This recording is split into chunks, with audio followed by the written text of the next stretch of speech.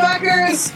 We have been stewing on this shit. So remember last time when I said, guys, don't worry, it won't be as long of a break as the last break. Whoops, was I wrong? Because we went on strike. But we won. Everybody won. The strike is over, and we're back. And this is Rebooty Call. And we talk about reboots, except for tonight. Tonight, it's Christmas time because we have not done it. It was July, and now it's Christmas. Yeah, It's July, and now it's December. Literally, without Christmas. Whoopsie daisy. Time travel. Yeah, we're hitting you up with we went into a DeLorean and ended up in December 2023 without asking for it. So we're back and we're doing this, and it's time for the top 10 movies of 2023. So normally we talk reboots, but this time we're just having a holiday party. We're getting our drink on and we're talking about our top 10 movies of the year. I am so excited to know what you guys think. As always, I have my lovely co-hosts, partners in crime, misdemeanor, David Erba and Veronica Murphy. How are you guys? Hello. I want to shout out Veronica's gorgeous red lipstick and Santa hat. David, pearly white teeth. Looks amazing. Gorgeous smile. Really Thumbs ups. And you guys look great. It's great to see you both. We've seen each other. It's so good to see you both, and thank you. Yeah, I had to, get in this. It was amazing. It's when it gets, dark by 4 and we're inching towards the holiday season. I have plenty of holiday shopping to do, and plenty of things that are like, that I'm like, you know what? I'll break out my Santa hat. I'm ready. Retweet. I'm ready. Retweet, except not because Twitter is dead. Whoops. Anyway, David just made a face. Oh wow! What a hot take that Twitter's dead. Holly, that's a little too hot. My hands are like on. Ow! It hurts to even be near this podcast at this point. It's just it's so hot. Let me touch the mic. Whoa! Am I going? So I'm going a little Joe Rogan. Yeah, go for it. No, I'm just, it's very excited to be back with you guys. This is so much fun. Hi, everybody. Podcast, pod time, pod people. That's us, but not like that movie. Reference. Bam. Movies. Podcast movie. Okay. Movie. Reference. Boom. Gosh, guys, I really am so excited to see you guys. And guys, what a weird year.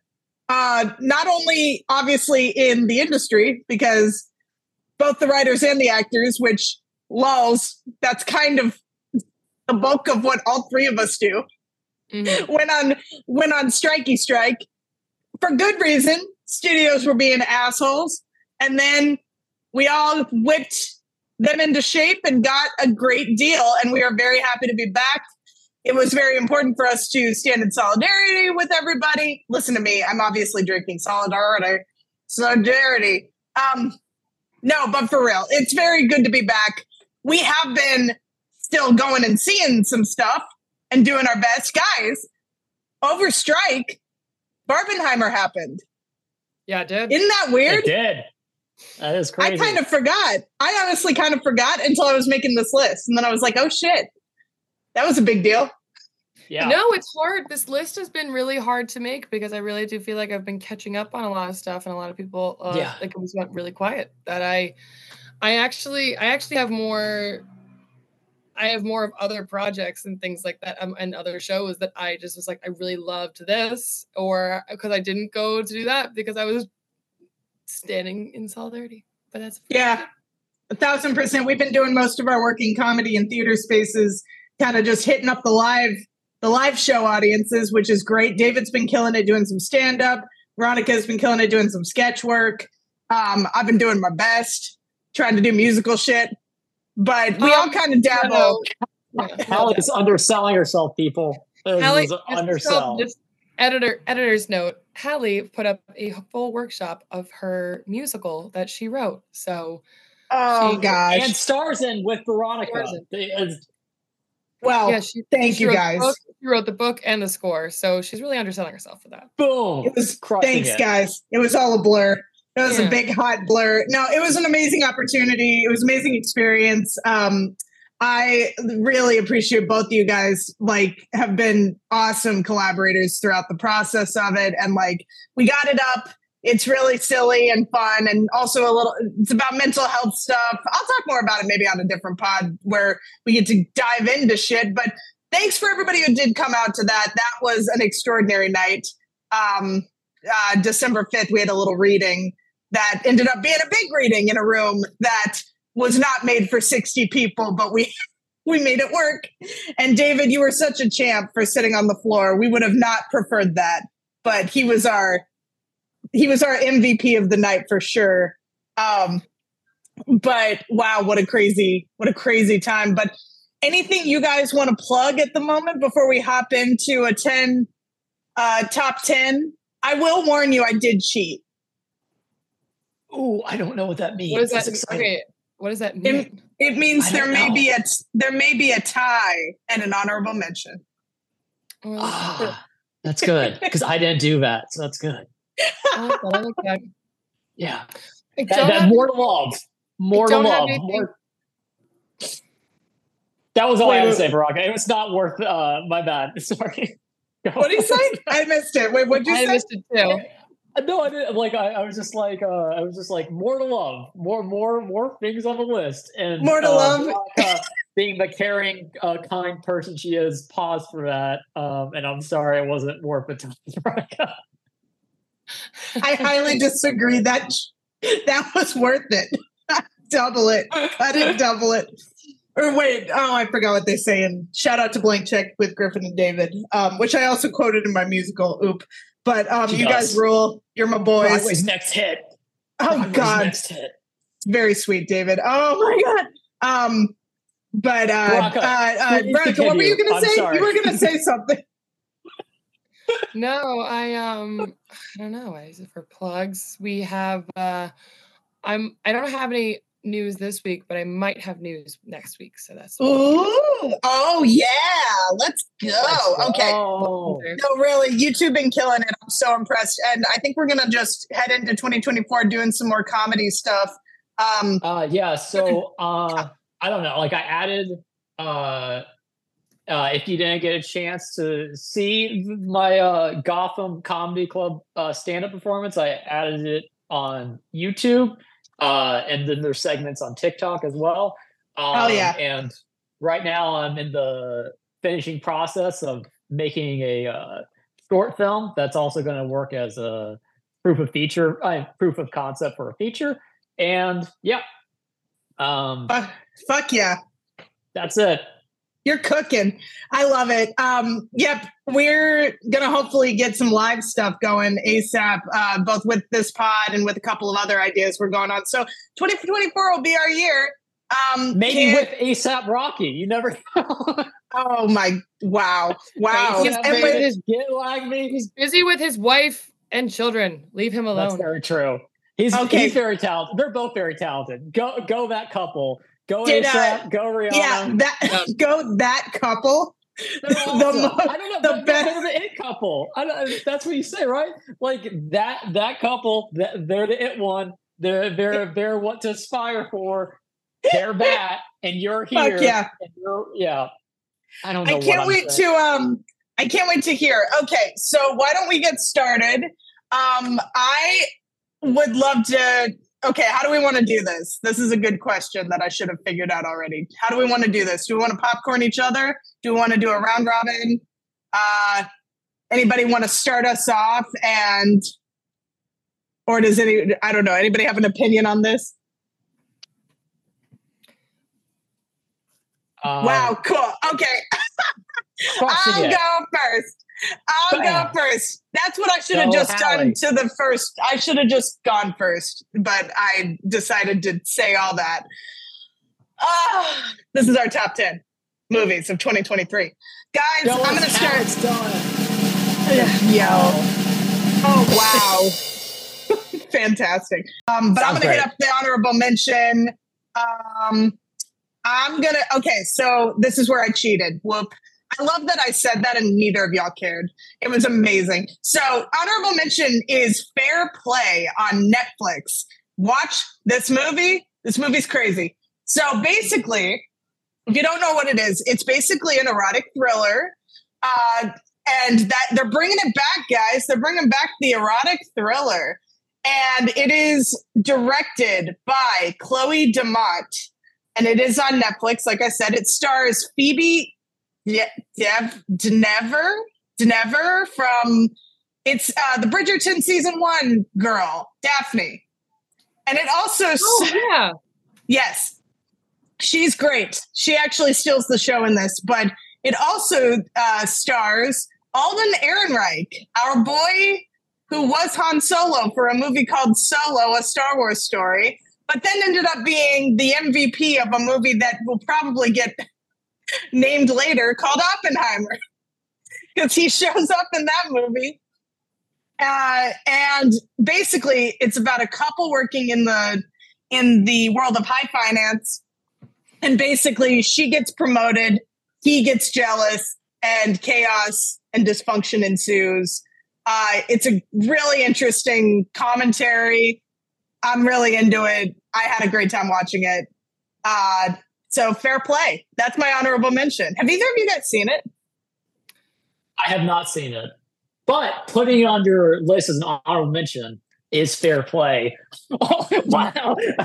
Sorry, that was awful. Go, Veronica. No, that was no. I have because I have a list of. I actually have a prediction list of the order that I thought Hallie was gonna mention them, and it had some others that David might mention for movies that I was like, I think these are going to be in their top.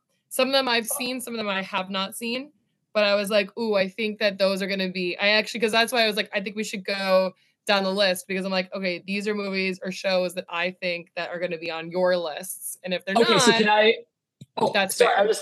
I was just going to say real quickly, Hallie, should we do something then where every time Veronica comes to one that we've seen, just let her yell, "Yep, called it." Yeah, I like that. That's awesome. Okay. And then Veronica, if you get 5 out of 10, I'll buy you something. Boom. There you go. Boom. Wow. I just said something and you went boom. Let's go. Boom. That's all I needed. That's all I needed. Veronica, you would find a way to make this into like a competition. into a competition. There are movies that I was like, okay, like it's a mixture of things I've seen and things I haven't seen, but I was like, I know. I actually was thinking of you two, and I was like, I know David's gonna put this on. I know Hallie's gonna put this on.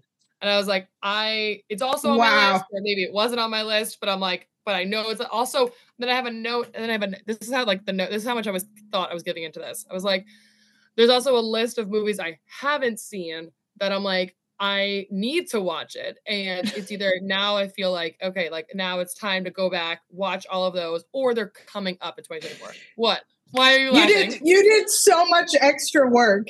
You did so much extra work. It's all so thoughtful work. It's like it's a lot of fun. But I literally, because I had a hard time coming up with 10 movies that I was like, but a lot of them were like different platforms, and I was like, I love this.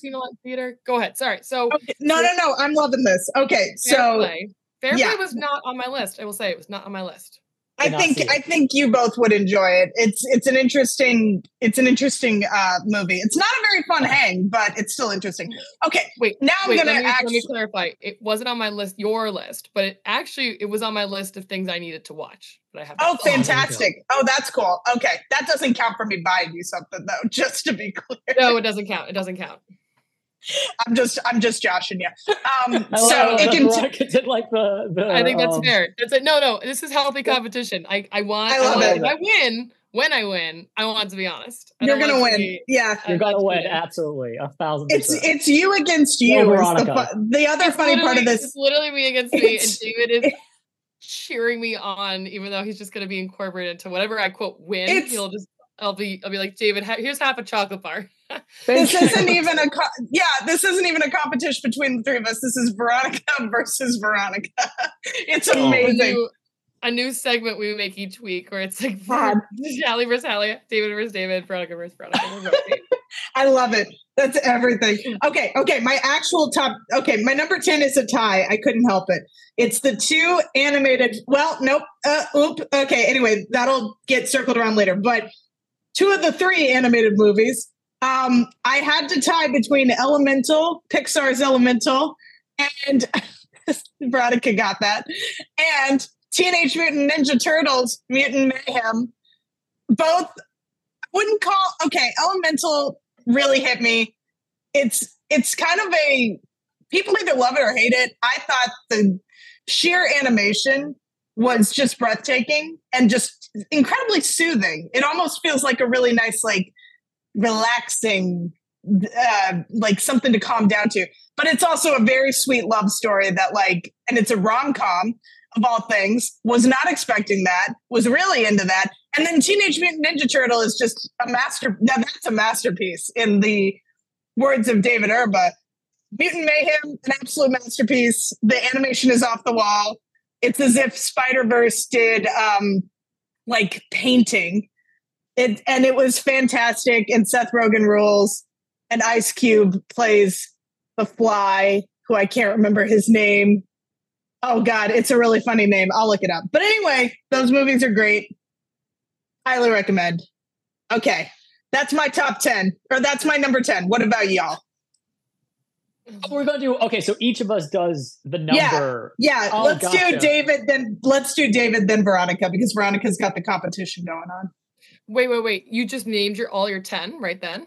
No, I just named the number 10. Oh, number 10.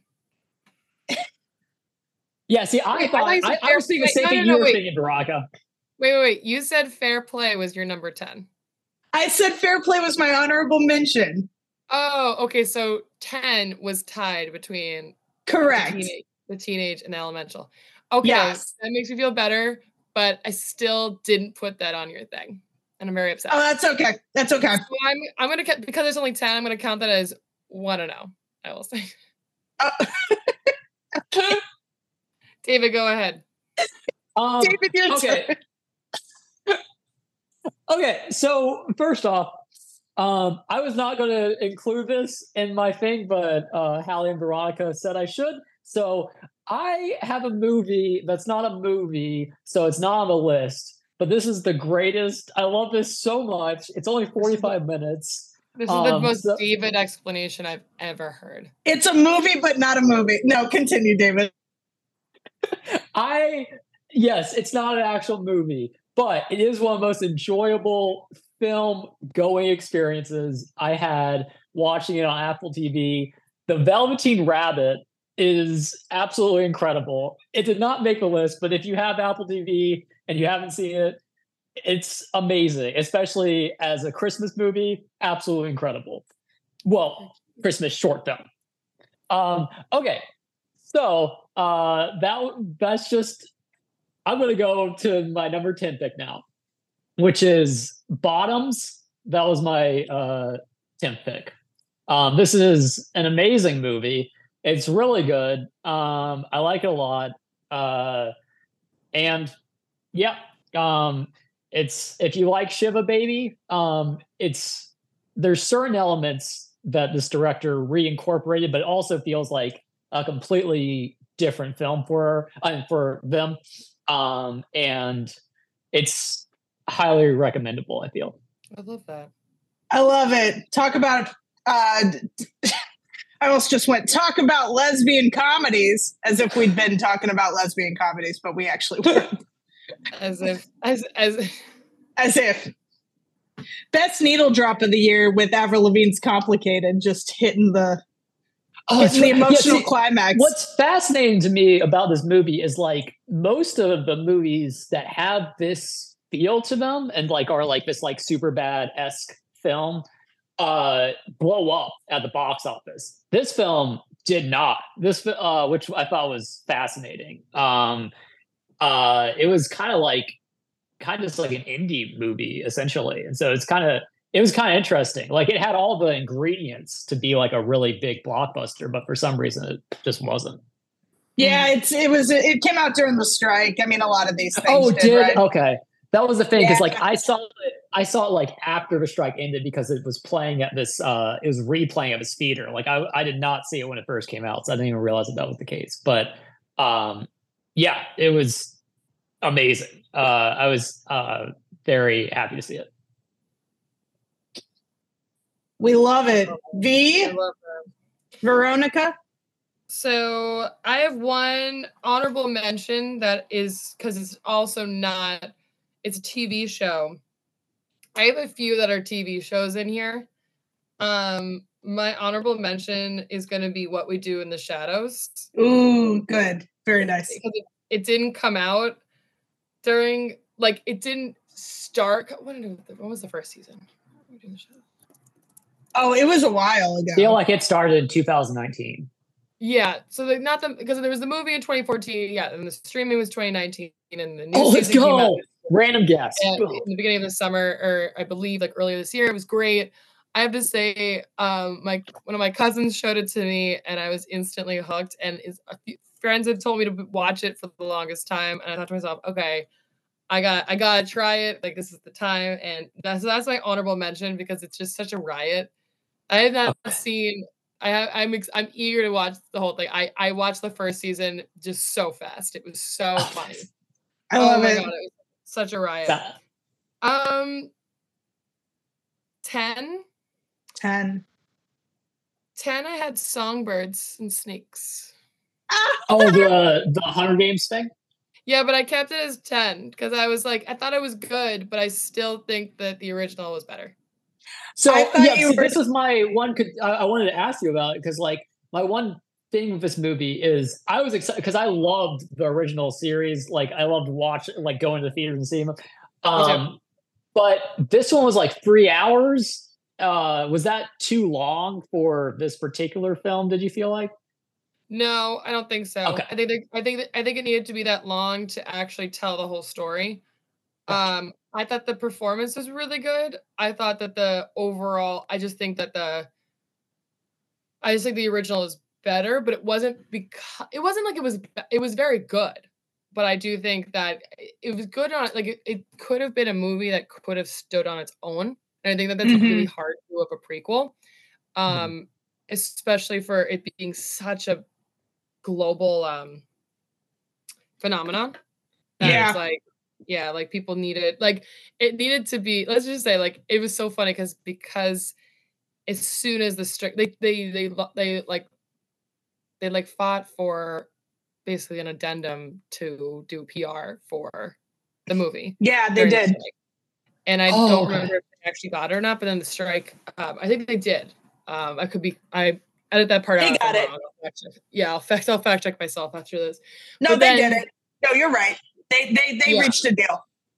Then the strike ended, and then it was just PR galore. And I was just like, I don't know. I was just like, wasn't feeling it. And I feel like they really worked really hard for PR. So good for them, because I literally was like, yeah, I'm gonna go see it. Like, they did a good job. Also, shout out to. Oh, go ahead. No. Go ahead. I was just gonna say, shout out to the Hunger Games being on a movie, because like I forgot how much fun it is to watch a Hunger Games in a movie. Like, just children killing each other is a very entertaining watch. Unfortunately, editor's note. Editor's note. It's extremely violent. Don't get it twisted. It is extremely violent, and not because I'm like, oh, I'm shocked, but we were sitting there and I was like, there were a few I was like, oh my God. Like, it's violent. This is not for the faint of heart. It's actually, I would think arguably it is more violent than at least the first movie. Yeah. The second and probably. Third and fourth, they had a little more bloody, all this stuff, but I was like, no, this is. Further shout out to Viola Davis and Jason Schwartzman, who are the two best actors in that movie. Oh, Peter Dinklage is good too. But God, do they get good actors? Everyone's really good, but they really steal the show. Like, their scenes, they really steal in a good way. Yeah. Anyway. Yeah. All right, number 9. I'm going to nice. Number 9. Number 9. Okay. Great choice, Veronica. You made me want to see this movie, so I'll go watch it. It's good.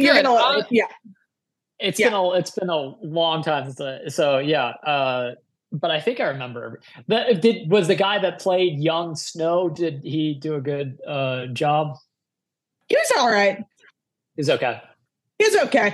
I thought he did a good job. I thought he was good. I just think that there were some shifts in the movie that you'll lose the I think there's some director choices that I'm like, the story, like I'm like, this felt more like we were missing the book to screen. Like there were some moments where it was like so jarring that you're like, doesn't really make any sense character wise. I thought he did a very good job, but I don't think that but that could have been a different choice. But again, they did not hire me for the project, and that is okay. But I'm still a fan. Popcorn Hallie. She means that too. I'm sorry, it was just funny. Speaking of, sounds way more sarcastic. I promise. I am a big fan.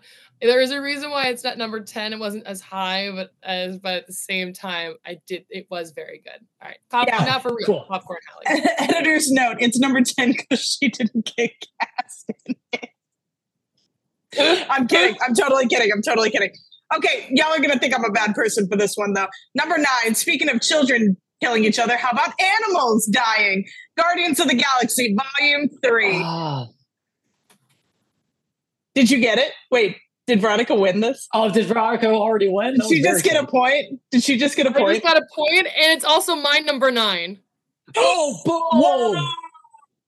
Let's go, nice. It literally, that's my number 9. That's my number 9. Oh my God, I'm so excited by this. This is amazing. Hilarious? That was when I originally came up with my list, that was number 9 on mine too. I had to remove it because I just thought of more movies that I liked just a little bit more, but I really like that movie a lot. Deceased. God, James. Okay, James Gunn. I'm a James Gunn lover. This was a perfect finale to one of the best MCU franchises we will ever have. It's just been a pleasure to watch this crowd kill it. This team just nail comedy and action in such a way that had me just like, as a devoted fan for 10 years, which the only thing that I've really done that with is like Harry Potter. And that was just because of all the other stuff. That was back in the movie days. But like, man, James Gunn just like came. It was so hard to watch. I will say it's not a pleasant viewing experience. I don't like watching animals get murdered. But at the same time, the self-realization of Rocket Raccoon is something I will never forget. And I think it was just an exceptional finale to a fantastic franchise and moment in culture. And I love them. I love those Guardians of the Galaxy. Did you guys? So this was all going to be our number 9. That's crazy. Especially with the MCU being so not great right now. The fact that we had an MCU movie on our top 10 is pretty great. I forgot that it came out, that it was this year. It was so long. Yeah. It was back in May. Yeah. Yeah. Yeah. I didn't see it until I didn't see it until it came on Disney Plus. I think that this was during my fractured foot time. Oh. So I didn't see this until a lot later. It was the same experience as watching Bottoms. I saw it way after it came out. But it was amazing. It was so upsetting. I mean, I feel like I'm not selling this movie and talking about how upsetting it was, but it had some of the best moments you would want from a Guardians movie. It had the best needle drops. It had dance sequences. And it was uplifting at points too. Oh yeah, for sure. I mean, the ending was great. The character arc of what's his name? I forgot what the guy's name is, but I think the actor got start in Son of Rambo. He's this gold man. You're talking about Will Poulter. Who plays Will Adam Poulter's Warlock. like his story activist was like, I did not expect to like him by the end of this movie, but I loved him by the end of this movie. Like he did a great job. And he's entertaining throughout. So I just thought his entire and Veronica, of course Rocket did Raccoon. You cry? Rocket Raccoon. You did cry. Did. I have to say it was such an impressive performance of Bradley Cooper. I love Bradley Cooper. Yeah. Everything he does is just so thoughtful, and I think he's just such a true.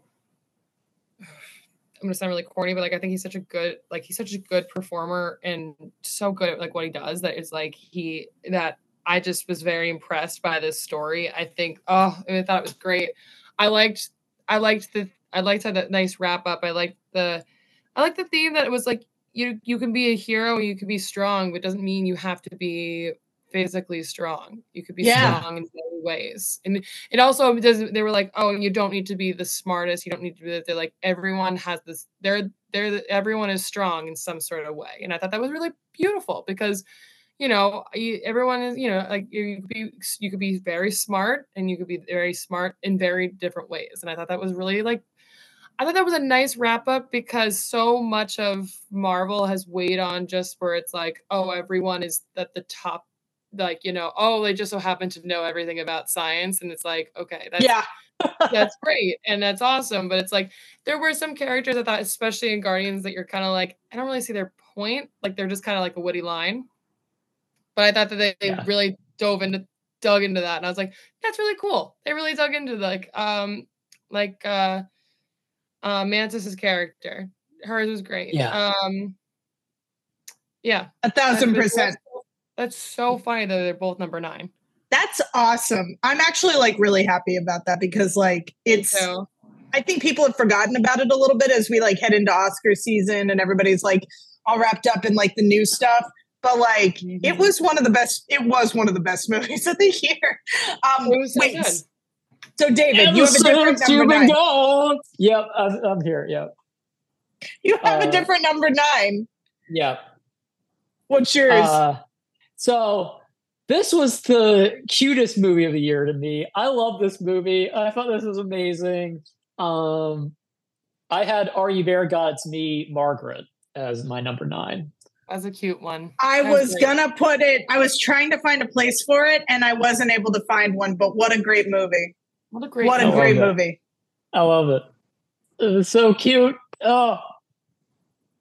Rachel McAdams kills me in that movie too. She's so good in it, and her she's such a good mom. I was just like, oh, this is such every time she's the only one that keeps making good choices in this movie. But yeah, I just thought it was I thought it was really well done. I thought the story I didn't read this book. But there's so many times where an adaptation people complain about it not being faithful and it just failing in comparison to the book. I don't this, having not read it, I'm not entirely sure, but I feel like it was probably as close to what they could make of this as possible. And I think that it had its own very specific feel that it executed very well, and it didn't feel like there was ever a point where there's oh, why did they include this part or didn't include this part? It all felt necessary and was all told with a very specific vision that was executed well, acted well, directed well, written well. Yeah. So I thought it was really good. 1,000%. Veronica, did you see this movie? I read the book. You read the book. It was actually really cute. We went to go watch it over Thanksgiving with my family, and we were watching it, and then my cousins came over, so we actually paused it. So I haven't gone back to it, but that's why it was really good, and it's not the movie's fault that we stopped. It was more we just wanted to enjoy people. No, it's not the movie's fault. We were enjoying people's company, so that's the only reason. That's more important. That's so beautiful. I love you. It's not the movie's fault as if you defend the movie. You're so cute. When you pause a movie and there's movies you're like, I'm not going back to that. Right. That was not one. My boyfriend, every time I turn on a movie, is I'm not doing this again. Which is fair. I choose some stinkers. I never read the book. I think it's on Amazon Prime for free, possibly. I think it's a Prime. Nice. You know what? That's what I'll do. That's maybe what I'll do tonight. I'll be like, you know what? I gotta watch it while I'm like wrapping presents or something like that. Oh yeah. Let me just name more holiday activities that I'm doing. While I'm drinking hot chocolate, I'm gonna watch, this movie. All right. Are you drinking spiked hot chocolate? Oh yeah. Oh good. Okay. I just wanted to know. Chocolate, of course. Just a quick check-in. Okay, number 8. Also, like a really good one for anyone with the holiday. This I don't work for any of these companies, so I'm not plugging anything. But like a good peppermint schnapps with hot chocolate. Watching it. Oh, that sounds awesome. That core memory of mine from a few Christmases ago. It was so fun. Then Bailey's and hot chocolate. I love it. Pretty much anything in hot chocolate or coffee around Christmas, and it starts snowing. I will say, it doesn't snow around here, or I don't know where you guys go for Christmas or anything or any the holidays. It does not snow in New Jersey anymore. New York has snow. That's tragic. Interesting. That's just climate change or some shit, probably. That's climate change, and 100%, and just it was like 70 degrees for the past few years. But then I went up north. And my in-laws live where it actually snows, and it snowed for literally 72 hours when we were there. And it was just I was like, better believe I had so much hot chocolate. That's too much. I love that though. I need to feel like I had a wind. I'm like, oh, I watched. It's I love it. Now I'm like George Bailey. I'm running in the snow. Boom. I love it. I love it so much. And you have your hot chocolate, and you're trying to get the moon, but you have your hot chocolate. Your Bailey's all over the place, and holy shit! You don't know what to do. That's actually not half bad. That's a good one. That was really good. SNL. Take note. I'm just crying into my microphone at how funny it is. Okay, number 8. This one's for David Erba. It's a film called Blackberry. It's about a phone called the Blackberry. It's about so much. This movie rips. This movie rules. This movie is the best movie. It's so funny. Jay Baruchel is in it. The guy who directed it plays the main character, who is the fun guy. And I'm looking up his name, so I don't. Oh, good. But this movie's actually fantastic. It's by a guy named Matthew Johnson, and he steals the show. And it's also got It's Always Funnies, Glenn Howerton playing the dickhead money boy, finance bro who goes in and then also wants to, for some reason, buy a Canadian hockey team, and then ends up getting fucked because it's about the BlackBerry phone. This movie rules. It's like an anti-social network. If you're a fan of the show *Halt and Catch Fire*, you need to watch this movie. Yeah, sorry, yeah, it's very no. You're right. It's very *Halt and Catch Fire* / Silicon Valley vibes. But wait, I even think better because it really does tell a really compelling and heartfelt story about the power of being kind and how much you can just succeed with kindness and collaboration, as well as being cutthroat techie boys.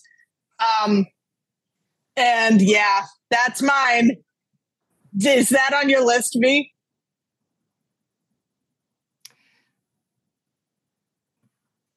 One to two. It's my record right now. She's shaking her head for the pod.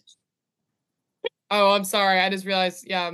No, I did not hear about this one. So that one is not on mine. I did get you said Elemental. No, I didn't have that one. You know what's funny? I have that on my own, but I didn't have it on yours. Very Oh, that's why you were trying to get a point. That's good. Again, I did get a point with the other one. You did. But I was like, wait a minute. With Guardians, yeah. David, what? First off, you love Blackberry. Second off, what's yours? I am so sorry I interrupted. I just love that movie so much. You can feel free to when I get to it on my list, you can interrupt me as much as you want as well. I love it. Because that movie is so good. So for mine, I had Air. This was amazing. Good choice. This is such a good movie. I love this. I don't know who was more entertaining in it. I don't know if it was Ben Affleck or Matt Damon, but Viola Davis, every time she's in a movie, it's just like, give her the Oscar. Like, it's amazing. Like, she's just perfection in all of her and like, she is. And she's equally amazing in this. She steals the show in this as well. But it's an awesome movie. It's very entertaining. Like, if you like Michael Jordan, and you wanted to like know more about how big of a deal he really changed, like, not like he obviously, everybody knows how much he changed basketball, but like how much he changed like the whole footwear the whole footwear thing, like not like, and how it just skyrocketed, and how like he took this company that nobody cared about and it was about to go out of business and single-handedly made them like astronomically wealthy. It's the Michael Jordan effect. It's also the effect of this movie watching. It was just really good. I love it. It was a great watch. I've only seen it once. I saw it right after seeing it might have been Elemental. It was like one of those things where it came out at the same time as something else. So I watched it right after another movie. It was great. It was so good. Viola Davis steals the show. Also the Matthew, oh my God, I'm losing my brain cells as I'm drinking Fireball, and it's totally worth it. But this guy named Matthew, Chris Messina, first off, showing up and shooting. Yes, that's what I was going to say. He is absolutely skyrockets amazing. As a dickhead agent. He's absolutely incredible. And that was the thing. Matthew Mayer. I watched like a lot of 30 for 30s, and I didn't know about half these people. I didn't know about Michael Jordan's agent, the character that Chris Messina plays. I didn't know about Matt Damon's character, but they both just randomly pop up throughout 30 for 30. So I'm like, oh wow, and so it's kind of like a cool thing now, having seen this movie. It's 1,000%. Like the BlackBerry effect has this too. Where I'm like, oh wow, that actually affected this thing that I just saw. Like, I always think that's kind of interesting. And there's so many of those movies that came out this year. And it's just fascinating that like all like there's like I think there's like 4 examples of these type of movies, and they all came out like within like a 6-month period of each other. I was like, this is really fascinating. That's true.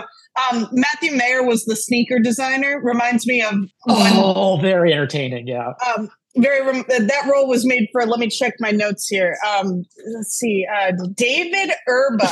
That sounds like, that's what my notes say. It's a David Erba type character. Familiar. I think I'm getting such a weirdo. A satellite from the aliens saying that is indeed the case.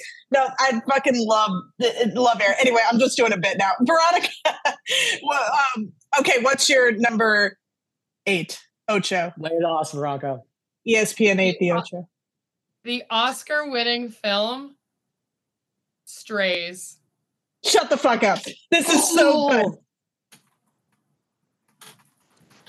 The Netflix film, right? No, the dog movie with Will Ferrell. Oh, right. In theaters, and then brought to you to streaming for your enjoyment. Strays. On Peacock. Yeah, I haven't seen this yet. I'm really excited for this. It is a must watch. Let's be honest. It is. Okay. My dream is to meet Will Ferrell. We write a script together.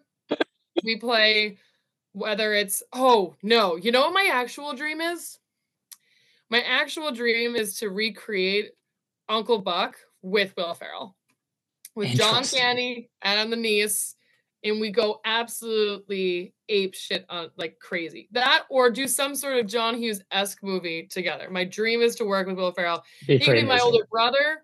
He could be my dad. He could be my uncle. He could be my boss. Or he could be that was my dream. Wait, I have a dream too. And that dream is a father-daughter comedy with you and Will Ferrell. It'd be incredible. You two actually seem like you'd be father and daughter, and you'd just be ripping up society, like, I don't know, being like, thinking you're gonna be rip shit up, kind of like Borat Part 2. I'm like his daughter who, like, he loses his job. I'm gonna pitch it right now. Here's the synopsis. You know, when times are tough, we both lose our jobs. We need to get some sort of money going, and we start up a business together. And oh my God, we're literally the only two who could hire each other because we're so intolerable. But you have to make it happen. Like, we have to make it happen. We have to raise the stakes somehow, where it's like we inherited like someone else's thing, and we're like, we have to do it. And I'm like, shut the fuck up and get out of here. It's like, you could do this. And we both have to pitch it, or we'd be like siblings, and we're like, oh, mom and dad left us this thing. And he's like, well, dad and mom had you when I was, I was like 17. So like, yes. Yeah. I like that. I might like that even more. And then he's just like angry. Like, he's like his Chaz Michaels type. And then you're him in like Daddy's Home, when he's like the sweet guy, or like you're like him and the other guys, and he's like him in Chaz Michaels Blades of Glory Zone. And then you're just like sweet and trying to be like, let's just get along. And he's like, fuck you, bitch. You don't even matter. And you're like, what? How could you say that to me? And we have this like sibling like renaissance. Like, we have to like do something really stupid too. Like, I don't even know. We're talking about this instead of Strays. I'm sorry. No, it's amazing. The reason why I actually know he'd have to be like the sweet older brother who like worked at a firm for like 25 years and gets outed for whatever reason. And now he's like, the only thing I'm qualified to do is, accounting. And I'm like, well, and then I have this crazy idea for a business. And I'm like, I'd be the sister that bottoms out. That would be iconic. And he's like, but I need someone responsible. And he's like, the reason I say that is because he played the sweetest little dog, and he is a badass, but he's a dog. His voice is this thing. And it's such a funny movie with him and Jamie Foxx, Isla Fisher. Who else is in it? Randall Park is the big one. Oh my God. What an absolute riot. Dennis Quaid is in it. It's just such a funny thing where they're like, it'd be really funny if we voice dogs. And it's like, literally, instead of it being like a dog's purpose, like they're like, what's the dog's purpose? He's like, no, it's just going to get like to like fucking exist. And like, it's absolutely, I know we went on such a tangent. We can actually edit that out. No, I love it. No, are you kidding? Not. It has to stay in there. Amazing, Veronica. No, we're doubling that. We're doubling that. Veronica, when you blow Strays up, is such a funny movie. Will Ferrell wants to try to get in contact with you. Here's all he has to. The movie's already set up for you guys. You just have to remember this conversation. I could be anywhere, anytime. Make it happen. Because he's such a riot. Will Ferrell's incredible. Veronica's incredible. This is everything. I've never even. I have no dream. Just so fantastic. It's so goofy and silly and fun that it's just like, it's so sweet. Yeah, it's a definite must watch. I will say it's definitely a funny one. Okay, I'll definitely watch this. It's like an hour. Peacock. Yeah. If you go home for the holidays, I do have to say it might not be something you would watch with cousins or family members like under the age of 12 or like over the age of like 75. Yeah. Don't be fooled. Gotcha. It's definitely not a children's dog movie. It is a adult. Not a children's dog movie. Is well put. It's a grown-up dog movie. Oh my God, what a great movie. Okay. Guys, it's time. It's number 7. Get ready for this. Get ready for this wind up. This movie, some would say, is a bomb. I'm talking about Oppenheimer. I'm definitely the first person ever who's made that joke. Veronica just left the frame. She just turned off her camera. She's looking at me like I'm going to hell, because I am. That's not true. No, I'm just laughing because I saw the bomb and I'm like, oh my God. But I did have that on my list for you. I did not see that one coming. Oh, I thought you meant you didn't see the movie. I was like, David. You, David. No, I'm kidding. Oppenheimer.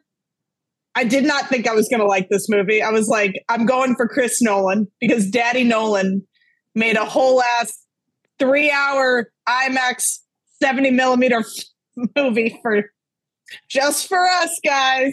Just for us. Not. And I was like, do I know anything about this? No, I really didn't. I'm sorry. I didn't know anything about the making of the atomic bomb. I didn't know who this guy was until this movie. I didn't want to study about evil. So I was like, I'm just going to go and see this Nolan movie. It is 3 hours of just some of the best fucking filmmaking I've ever seen. And it's an honor to be alive when he made this movie. I'll say that a couple of times about a couple of movies, but I just feel like, man, he did it. He did what he wanted, and we got to see it. And the sequence where they actually test the bomb is so amazing, and my heart was pounding, and it was an amazing theater-going experience because everybody was just on the edge of their seat, even though we all knew what was going to happen. And even though, like, technically watching the bomb was just a big flash of light, it wasn't anything crazy. But man, it's an achievement, and I had a blast. I hate myself. Anyway, anybody say anything? That's number one. I didn't realize you made two of those. I didn't see either of them coming. Oh man. They were both bad. Just, David, please say something. I'm ashamed of myself. Okay, so I have something to confess about this one particular movie. So this movie came out, I think, it came out when my foot was at peak fractured, where I couldn't get out of bed. And so because of that, I didn't get a chance to see this movie, and I kept waiting for it to pop up on one of the apps. And so I never saw it. I did get to see Barbie because that one played in theaters for so long after it just kept going that I did get to see it at the very end of its but so I never saw this one. So that's okay. This is the one of these great films of this year that I didn't get to see. It's all good because you're not going to miss it. They're going to re-release it in IMAX up until the Oscars because it's really good. I didn't want to watch it on TV. I kept waiting for them to release it in theaters again, and I assumed a month before the Oscars happen, they'll probably play it one more time. And yeah, I think they're kind of dipping their toe in there. They're playing. We're in New York, obviously, so don't quote me on this in a different city, but they're definitely popping in there and doing some IMAX screenings right now. Definitely trying to see it in IMAX. That's the thing. And the Lincoln Center IMAX too, because that's the only one with the actual 70 millimeter film. If you're a nerd like me, and that matters to you. All right. So then I will see this one, and I will discuss all of it with you at that point. I'm sorry, I don't have more to say, but I thought this would stall enough time where Veronica would be able to say what she thought of the movie. Maybe. Possible. Yeah, I actually have Oppenheimer on here too. Good going. Yeah, I have it up a little further up on my list, but I thought it was great. I did a great job of talking about it, so I don't want to dive too deep into it, but I thought it was great. I liked that I thought it was a really cool not to repeat anything. That was really cool that Barbenheimer was a thing. Yeah. They were we're not gonna we understand we're gonna compete, but they're it drove a lot of people to the movies. I know a handful of people who went to the movies and sat there for 6 hours. I know a lot of people. I was one of those people. Maybe I was one of those on the call. And it was nice. it's a lot of people who are like, no, I really want to see it, and I really want to, or people are like, they fed into it, but they were also like, oh yeah, that's right, like I can see it at the movies here at the time. I thought that was really a very cool yeah, it was a really cool moment for over the summer, especially with the quietness of the entertainment world, that it's like, you know what? That was a cool way. So, nice. Yep. What's you guys' number 7s? David? Okay.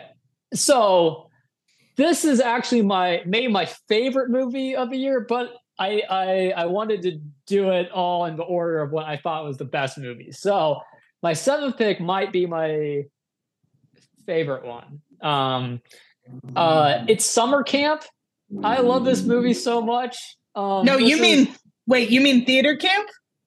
I do mean Theater Camp. I wrote down, oh, my bad. That's embarrassing. It's not. You can't have like all of like this, like, oh man, this is my favorite, and then say the wrong title. That's awful. But it's okay, hon. That's what I wrote down. Just comedy. So, but yeah. Love that. I love this movie. I love this movie so much. It's not what I went to the theater expecting. I was expecting just a very cute movie that I was just gonna like enjoy watching.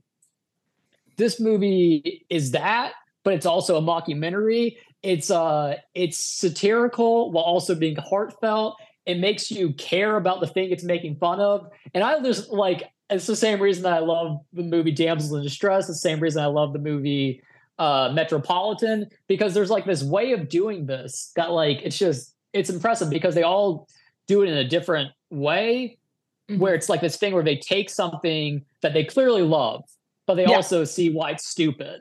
And so like, and they're able to mesh it into one thing where you're able to laugh at it as a satire, while also for some reason caring about these trash characters, like these awful, like they're all dumb. Everybody in this movie, aside from, I forgot the name of the actor is, but he has glasses. Aside from his character, the rest of them are all so dumb, and it's just amazing.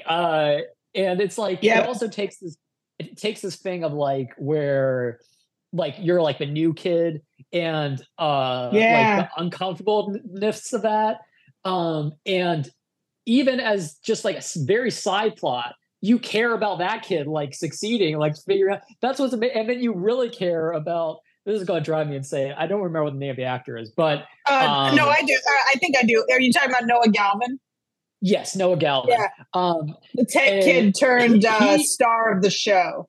Yes. And his moment, his ending is absolutely incredible. And it's him and oh boy, the guy from, so if you've never seen, just a thing for everybody out there, if you've never seen the show American Vandal, go watch that show. It's amazing. But Jimmy Tatro is absolutely incredible in that show. And he basically just does it again in this movie. Everything that made him incredible in that show, he does again in this film. And there's a scene that will just stick with you forever if you watch this movie, where the character I'm talking about, of like this like new kid who's like this like jock type who doesn't fit in well yet with like the other kids, he starts singing a Post Malone song, and it's like, you probably think that you up better now, and then you just see Jimmy Tatro come out. No, he looks bored throughout this entire audition process. Jimmy Tatro plays this guy who inherits this theater camp without caring about theater at all. And then as soon as the Post Malone song comes on, though, he just starts dancing his way. It's like, oh, finally! Yeah, you probably think, do you know any other Post songs? No. Amazing. He goes, do you know the one from Spider-Man? It would just... Oh my God. That's so funny. This movie is so good. I love it so much. I was literally just thinking of that one joke where the kids are auditioning for the like summer show. And then one kid, for some reason, sings Post Malone, and this gets the jock kid so excited. And it's so funny. I also love the joke. There's something called a straight play, and he goes, well, what's a gay play? And he goes, well, I guess a musical. And that's like the best. What would a gay play be? A musical. Oh my God, that's so funny. So good. But what a good pick. That's on my list of movies I actually have not seen yet. But Veronica, you would love this movie. As the theater person you are, you will absolutely love this film, I feel like. And Molly Gordon, I cannot say enough about Molly Gordon. Go Molly Gordon all the time. Just give Molly Gordon everything. And she also she directed this one or co-directed it. Yes, she did. It. That's true. She's amazing. I love Molly Gordon. Bam. But everybody in this movie crushes it. Yeah. Produced by our boy Will Ferrell. Veronica, no, you got to see this movie. I agree. Do you have a number 7? You know what? We'll do a movie night. We'll watch some of these. It sounds like fun. Oh yeah. I definitely I knew I was on my list because I was like, oh, I knew one of you was gonna mention it, and I was like, I had a feeling. It did not make my top 10, but I still enjoyed it a lot. I did. I'm not gonna reveal yet what else I had on your list because I want to keep hearing. But anyway, oh boy, but I did. It was on my list of. It was like, oh, I know I haven't seen this, but if I saw it, it would probably be on my list. But I have been told multiple times that by a few different sources that I'm not allowed to recommend movies that I have not seen yet because I absolutely misguided people before. Jesus. Right. I have that same outlook, Baraka. That's why I didn't include Oppenheimer on here, even though it's a clear choice. I need to wait until I can see it in the theaters and then finally actually comment on it. Right, like there's no way. Wow. There's no way we weren't going to talk about it on this podcast. But okay. Here's what's funny. I was trying to think. Sorry, real quick. I was trying to think if I have that problem, but I'm such a movie nerd that I think I just end up seeing everything. There you go. It's because I'm a nerd. A nerd? You're not a nerd. You're a movie goer. Like you are a movie watcher. So it's like, okay, you're gonna have way more movies than I have. And it's not, I do love movies, and I will go see them. But here's the worst is that I normally, the side tangent, I recommended movies I hadn't seen yet. I have gone and watched them now. And then I realized how misguided my recommendations were. Oh, no. Oh, that's funny. It's not like bad, but it's like, oh, I may not have recommended it to this person if I had seen it before, or I may not have done it. I'm just trying to be supportive. I'm all that's so funny. Like I was like, I haven't been able to see it yet, but that's not a reason why you shouldn't see it. So I'm just trying to be supportive. You're so cute. Okay. Make a cake full of rainbows, and we all just sit around and eat it and be happy. Me. That's me too. What's your number 7? Sorry. So technically, it is a movie release. Okay, so it's a movie, but it's not a movie. All right. John Mulaney's Baby J. Oh, the stand-up set. Oh yeah, it is technically a release, the new Netflix released movie. So I counted it because I thought to myself, I watched that, and I've rewatched that so many times. I think it's a riot. I think it's great. I saw him when he came and he was workshopping that material over at City Winery. I saw him do it around here. I did not go to the live taping.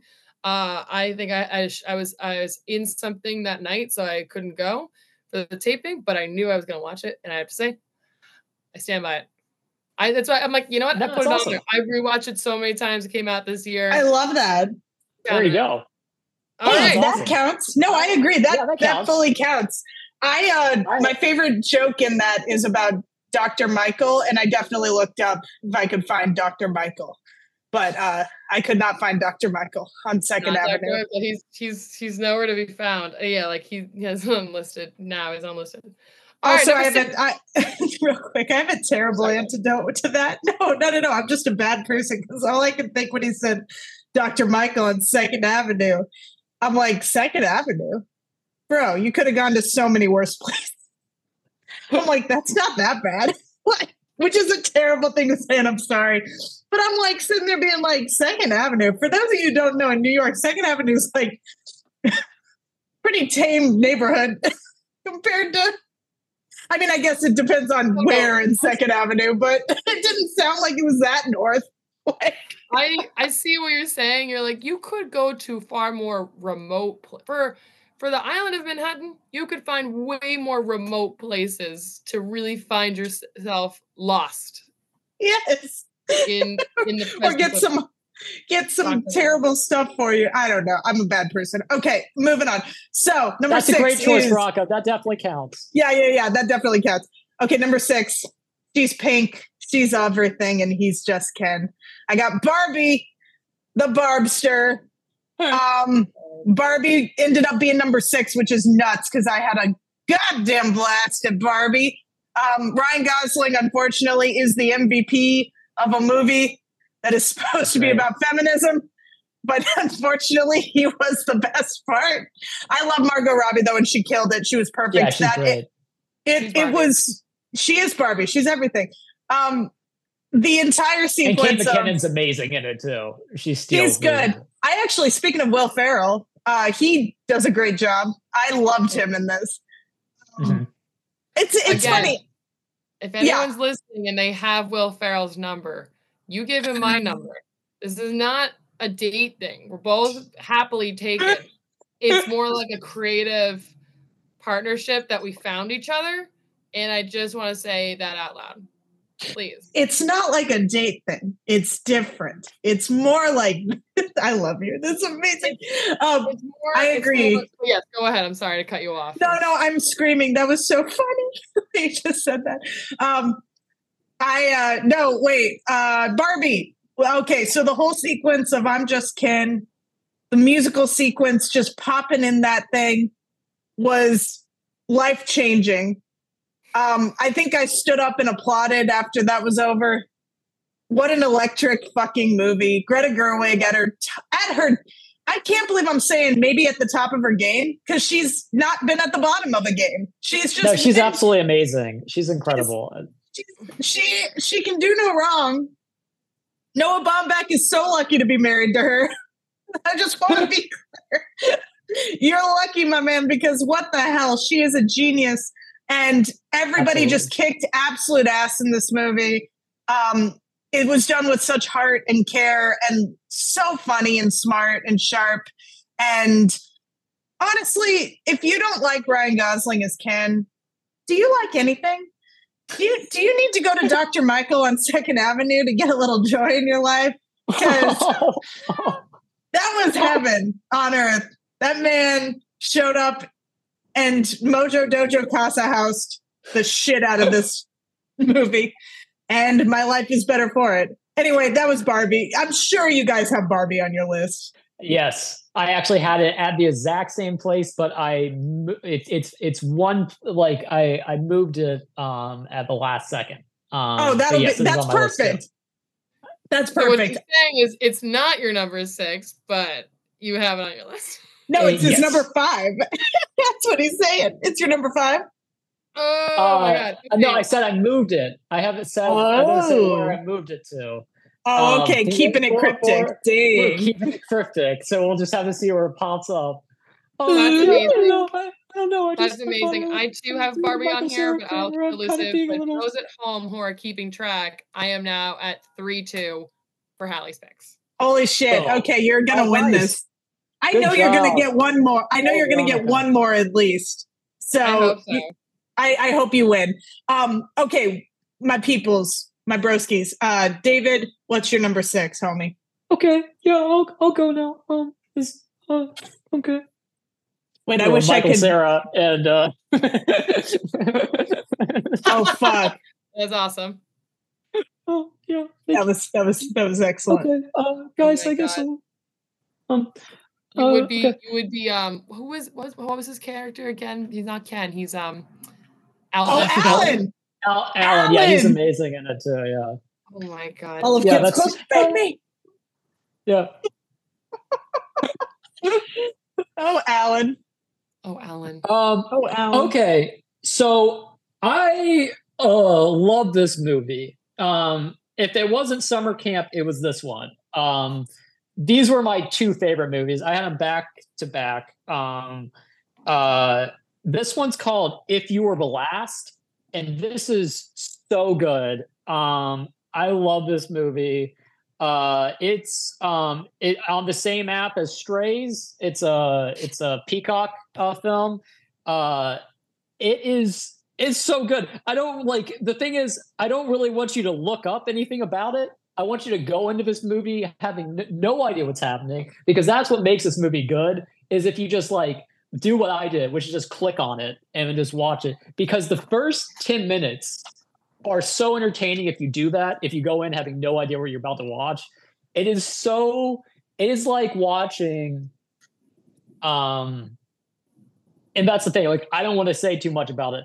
All I'll say is, Anthony Mackie, give me all the time in anything. He's absolutely incredible in this movie. And then, if you haven't seen The After Party, yes, go watch that show. But like, Zoe, I want to make sure I pronounce her name right. I believe it's Zoe Chow. I think so. She is amazing in this as well. Like their dynamic between each other is incredible. And that's all I'm going to say about this movie. Because otherwise, I mean, it's just more entertaining that way. Allie, Veronica, if you haven't seen it and you have Peacock, please go watch it. I think you both will love this movie. And those at home, those listening, same. Go watch. I've never heard of this movie ever, and it's a sci-fi romance according to Google. I'm in. I'm fully in. It's if you were the last, yeah, it's really good. I love it. I have heard of this. This is on like, I have heard of this. Anthony Mackie is great.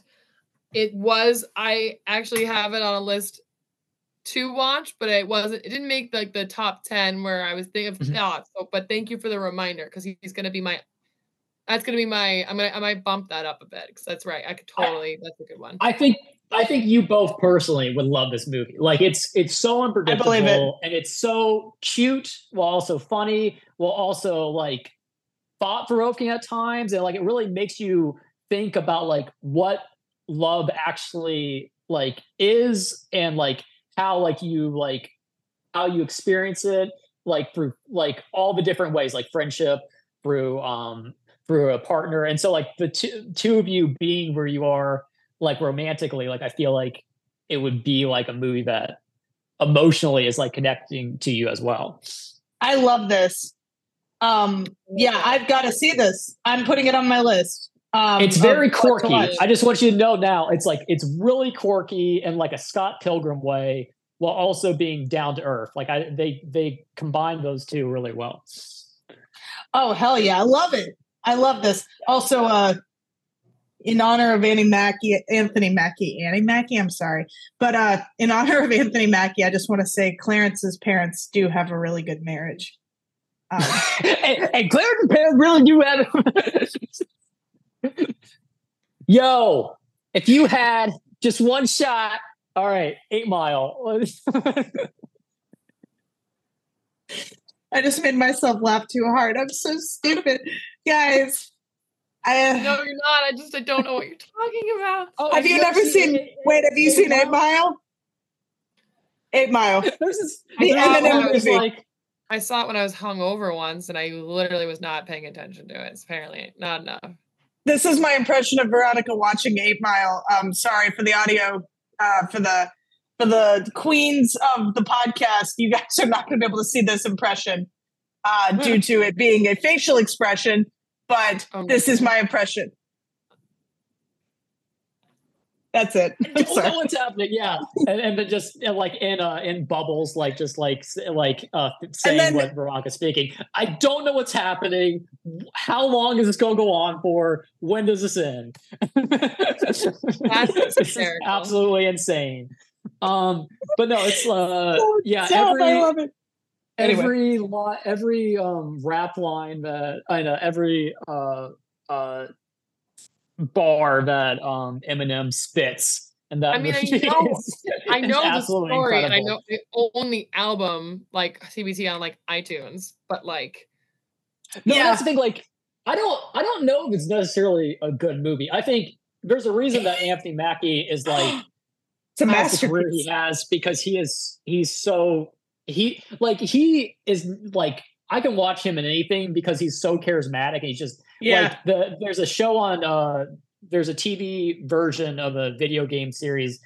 I think it's Heavy Metal. Oh no, it's Twisted Metal. Oh, Twisted Metal. And he is absolutely amazing in that too. But like, he just has this charisma in all of his movies. But what's fascinating about like 8 Mile started his career, and he is so menacing and terrifying as a villain in that it's just it's so funny that now he's like this charismatic hero, like in everything he's in, because he's so good in that movie. But it's a completely different type of performance for him.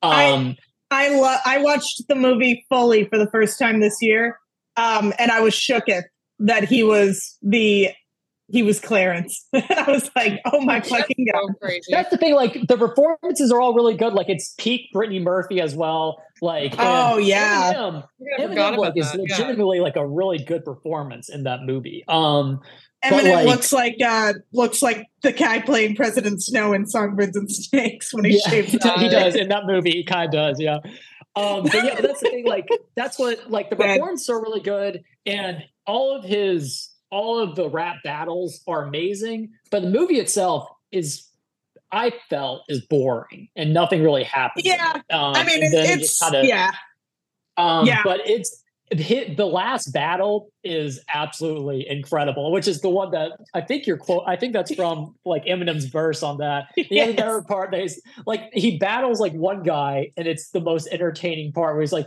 I don't understand a word you said. And then he beats that guy, and then he goes to Anthony everybody Mackie. And it's in the like, 313. Tell all these people, everybody in the 313. Yeah, put your motherfucking hands up and follow me. Oh my God, Veronica, you have to see this movie. It's so dumb that I'm 10 minutes. Just watch the last 10 minutes. That's all you really need to see. Technically, and then you'll see like a bunch of people just flipping each other off for no reason. That's basically half the movie. It's just flipping each other off, and then the movie ends. Sounds great. I can't. The ending is so good. It's actually fantastic now that I'm thinking about it. No, that's what I'm saying. The last 10 minutes are amazing, but that's like, you basically just have to, you should just skip to the rap battles and then just skip through those, because that's the entertaining part. And then the last 10 minutes are really good. Eminem's final rap is fantastic. Okay. Anyway, it's absolutely amazing. Sorry about that.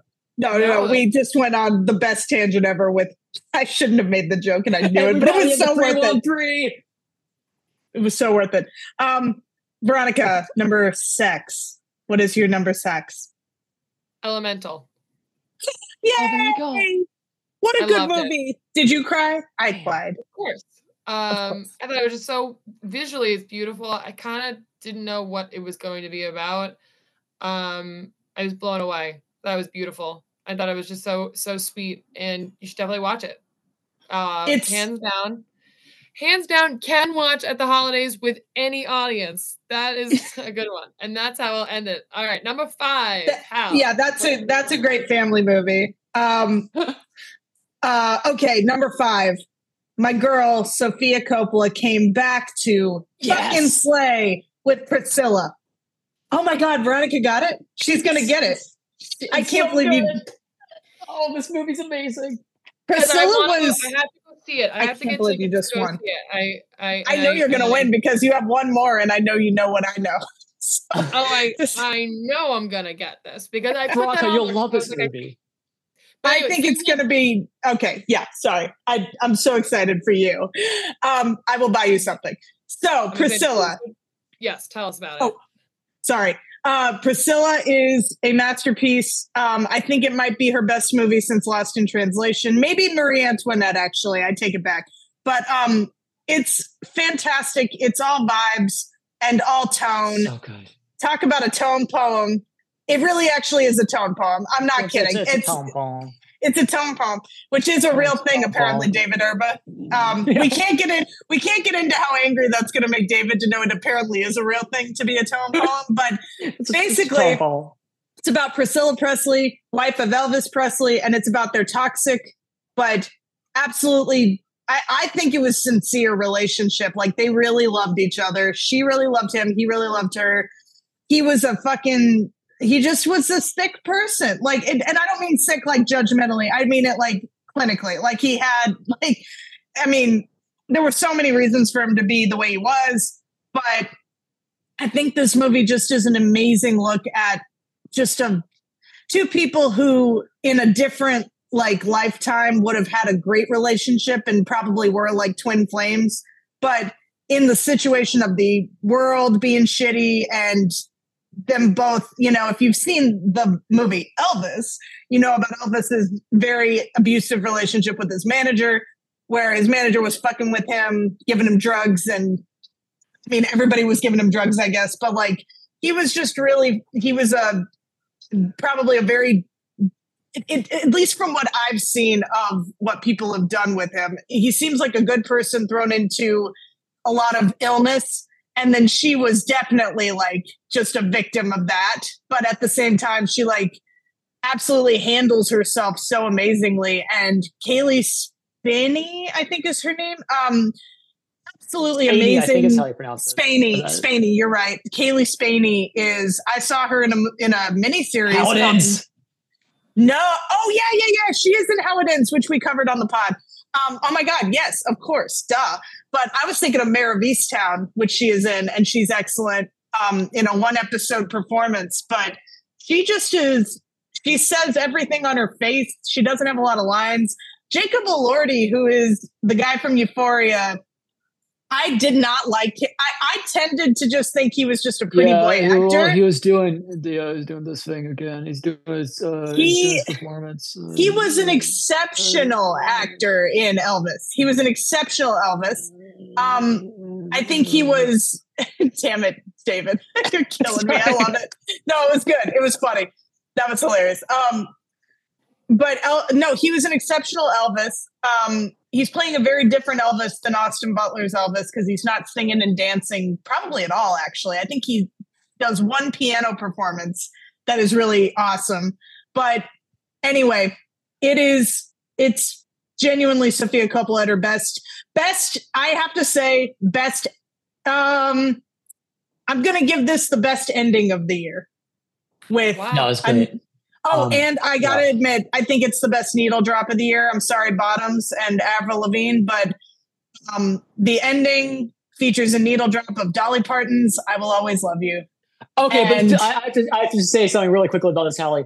You can't compare Sofia Coppola's soundtrack to anybody else's. Sofia Coppola is the greatest soundtrack director of all time. Every movie she does has like an all-time great soundtrack. And she's just she's phenomenal as a director, but especially in that like aspect, I feel like. I agree. Yeah, that one slayed. She slayed the ending.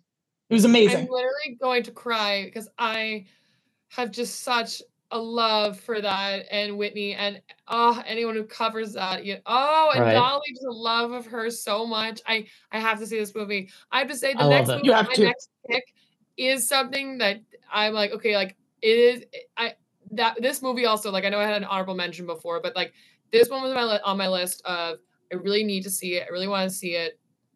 I have to go see it in theaters. I knew it was going to be on Hallie's, and I am so happy to hear that it was really good. But again, I couldn't really say it was on my list because I hadn't seen it. Kind of like David said, he goes, I can't put Oppenheimer on there because I know I haven't seen it. And I'm like, I knew it was going to be good. I knew it was good. This movie is so good. It's I think you're gonna love it. It is, and the Dolly Parton use is absolutely amazing. Oh, what an amazing! And the story behind it is crazy because Dolly Parton wrote "I Will Always Love You," and and she so basically Elvis was gonna cover it, but the Colonel, being the dickhead he was going to force Dolly Parton to sign over an insane amount of rights, and she said, "Nah, bitch." She said, nah. And then she made an exorbitant amount of money with Whitney Houston's cover, obviously. But I know, right? She killed it. But this being played, she's a queen. She's a queen. Wow. She's a queen. I didn't know that. If I knew that, I forgot it. But wow, that's beautiful. That's beautiful. So it's so cool. So cool. Oh, that's amazing. And have y'all heard Dolly sing it? I heard in the movie. I hadn't heard it outside of that, but it was absolutely amazing. I was like, this is incredible. Dolly Parton is just so what she did for music in general, like the barrier she broke, it's just I mean, yeah, like it's obviously pretty incredible. Yeah, her and Whitney singing that song is just like angels, like two angels just ripping it out of the fucking water. Anyway, okay, top 5. But that's the thing, like that's one of those songs like Hallelujah by the Jeff Buckley cover. I always thought was the original version until I went back and learned, and that was like the same thing watching this movie. I was like, oh, Dolly Parton did that. I always thought it was a Whitney Houston song first. So it's really interesting. It was really crazy. Fucking love it. All right, David, what's number 5? Okay, so my number 5 is Barbie. It was exactly where love it. Barbie. This movie is so good. I personally Lady Bird was just one of my favorite films of the 2010s in general. Like I think it's like one of the like greatest top somewhere between 5 and 10 of the top films of that decade. And so I personally like that one more. And Little Women, I just thought it was the only adaptation of that book that I'd seen, but I loved it. I thought it was a masterpiece. Wow. Like absolutely incredible. I thought the way that she told the story of it not really being linear while also like feeling like it's just all headed in one direction. Like it's just like, it was just done so well. And Saoirse Ronan is just incredible. So like, I personally like, liked those two more, but having said that, this was still a really, really good movie. And the performances were all really good. And yeah, I thought it was really well done. I feel like, I'm not like, it's hard for me to like talk about this movie as much because like, I obviously did not grow up with Barbie. So like, I feel like it didn't have the same effect on me, obviously, that like it did all the women that watched this film. But I thought it was like a really good movie. I thought the message was a really good message. And like the performances were all great. I don't think I could have been, even though like when I first pictured this movie, when I first heard that like Margot Robbie was going to play the role of Barbie, I don't know if that's who I would think would, but she literally like is perfect for this. Like it was like she just crushed this, or at least this version of Barbie. Like she just absolutely destroyed it. And the same thing with this version of Ken. Like I just don't know how you could have cast either of them better. Like they both were just like Ryan Gosling, like you said, is just incredible in this, and everybody was really good in this movie. It was a really good movie. Kate McKinnon stole every scene that she was in. Yeah, it was really good. And Greta Gerwig made this movie very bright and beautiful while also like having like a message that's obviously like brings you down to earth. So it's kind of like, it was really interesting to watch like those two type of things like battling each other in the film. Like you were like watching all this glitz and glamour while then like being shown like the underbelly of it. Like it was really well done. That was really cool. Yep. 1,000%. What do you think? What's Veronica's number 5? So I don't want to comment on Barbie because I just had that above, but so I am gonna jump 4 and 5. I'm gonna do 5 and 4 because we've already mentioned it. 5, I wanted to do something like like a Priscilla, like something like that, or a lot of the movies we've mentioned I haven't seen yet. So I have one thing I did see that I thought it was extra. Talk about Billion Girl Summer. I have the Swiftie movie, the Eras concert. I think the Eras tour, very nice, and Renaissance and things like that. That I think I just wanted to build a space for how people are getting back to the movies. I thought that it's an incredible experience. I thought it was really cool, and there's a reason why it did so well, and people were really excited about it. I had an amazing time. I loved it. I wasn't even. It was a movie, and I thought it was one of the best things I've ever. I think it was one of the best concerts I've been to, and one of the most fun. I had so much fun at it. I had a blast, and I just thought to myself, it was a true. I'm really glad she's gotten some nominations for it, and things, and getting some and getting the recognition it deserves. Because I do have to say, kind of like what David was just talking about with something like a Barbie doll. Like we all grew up with it, in some respect. David, I know exactly what you're saying with that, but I thought that for something like that, like this is 17 years worth of music, and I thought to myself, I'm like, it's an art to do that. Not everyone can do that successfully. Like there are a lot of and she has other concert tour things out that I liked, but this one I was just like, I'm thoroughly impressed with the whole production of it. And it's rumored that she's gonna, be working behind the scenes doing more movies on her own. And I thought that was really cool. And that's really cool. I'm excited to see it. I was blown away. I thought to myself, if you can do that, you could do you're on the road to such success. Like it's just the jumping off point. I thought that was really cool. Number 4, I have Oppenheimer. We've already talked about it already. I thought it was beautiful. Talk about just a piece that really just blew me away. All pun accident, not intended. Oh, it's never. We can't, guys. We can't avoid it. We can't avoid it. We can't. Okay. We can't avoid it. Right. So do number 4 because I have my top 3. I'm really excited to talk about. So I'm just gonna. Oh, it was so bad about that. I love it. Wait, real quick. What was your favorite part? What was your favorite part of Oppenheimer? Do you have a favorite sequence or performance? Or I thought Emily Blunt slayed, even though people were shitting on how short her part was. But I don't know if that's just Nolan. People always complain about something. She's a great actress, and people love her. They want to see it. She slayed. Just like little things. I just thought it was just so cool that was next to Barbie. Like I just thought it was like, I just see Robert Downey Jr. do more. He's gonna win that Oscar this year. I hope he He's does. number 1. I hope he does. I thought he was, for someone to come through and for something like to step away from such a commercial success of Iron Man, but also it's commercially successful as well as he brought it's been, there's no one else who could have done that. Even Stan Lee said no one else could have been Iron Man. To step away and for do that project, like he technically never has to work again, but he's like, no, this is it. And I thought I was thoroughly impressed. Talk about someone who made a character I gave no shits about, just like the most emotionally empathetic. I don't know. I felt for him, and I was like, I also don't even care about you. Like, it's just he's amazing. He's a really awesome fucking actor.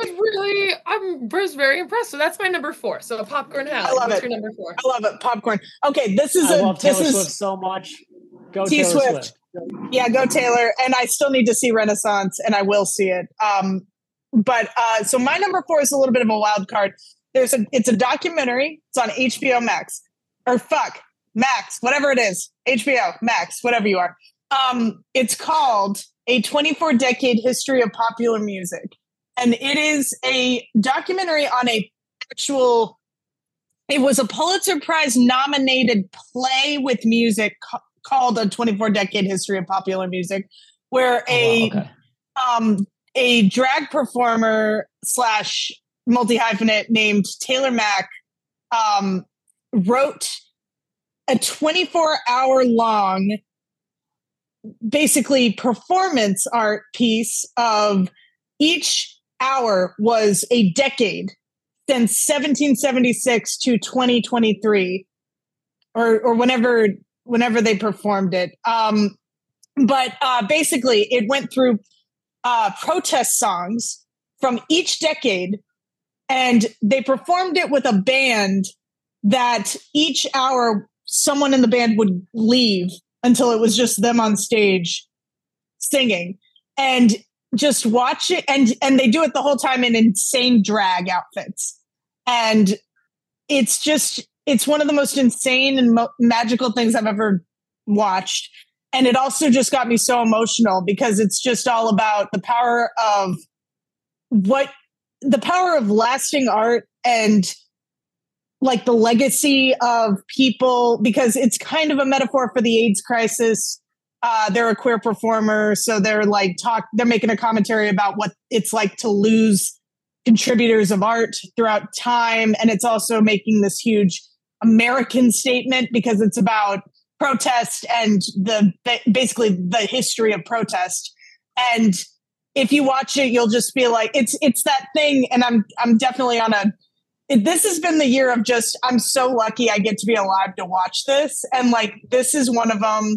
I felt that way with like Barbenheimer. I felt that way with Priscilla, and a couple of other ones that I will name at the end. But yeah, it's a documentary. It's on Max. You gotta watch it. It's so awesome. And for theater kids like us, like it's one of the best theater things I've ever seen. So yeah, that's my wild card at number 4. Heard of that. That sounds really good. I'll have to watch that. Remind me the title one more time, because I'm like... Sure. So the performer's name is Taylor Mack. And they wrote, do you guys remember Gary, a Titus Andronicus play or some shit? That it was like Nathan Lane did it a couple of years ago. Oh, yeah. That one.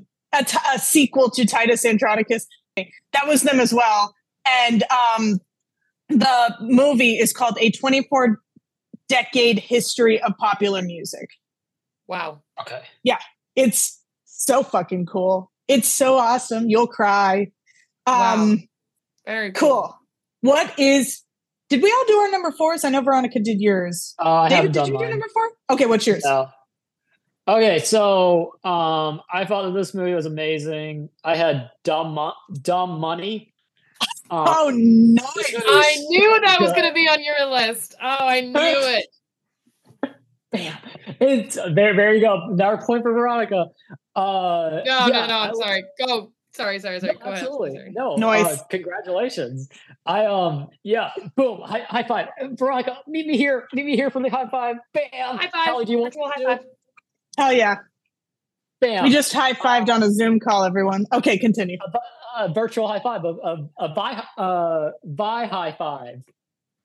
Nope. Bad. All right, here we go. Segue. Dumb.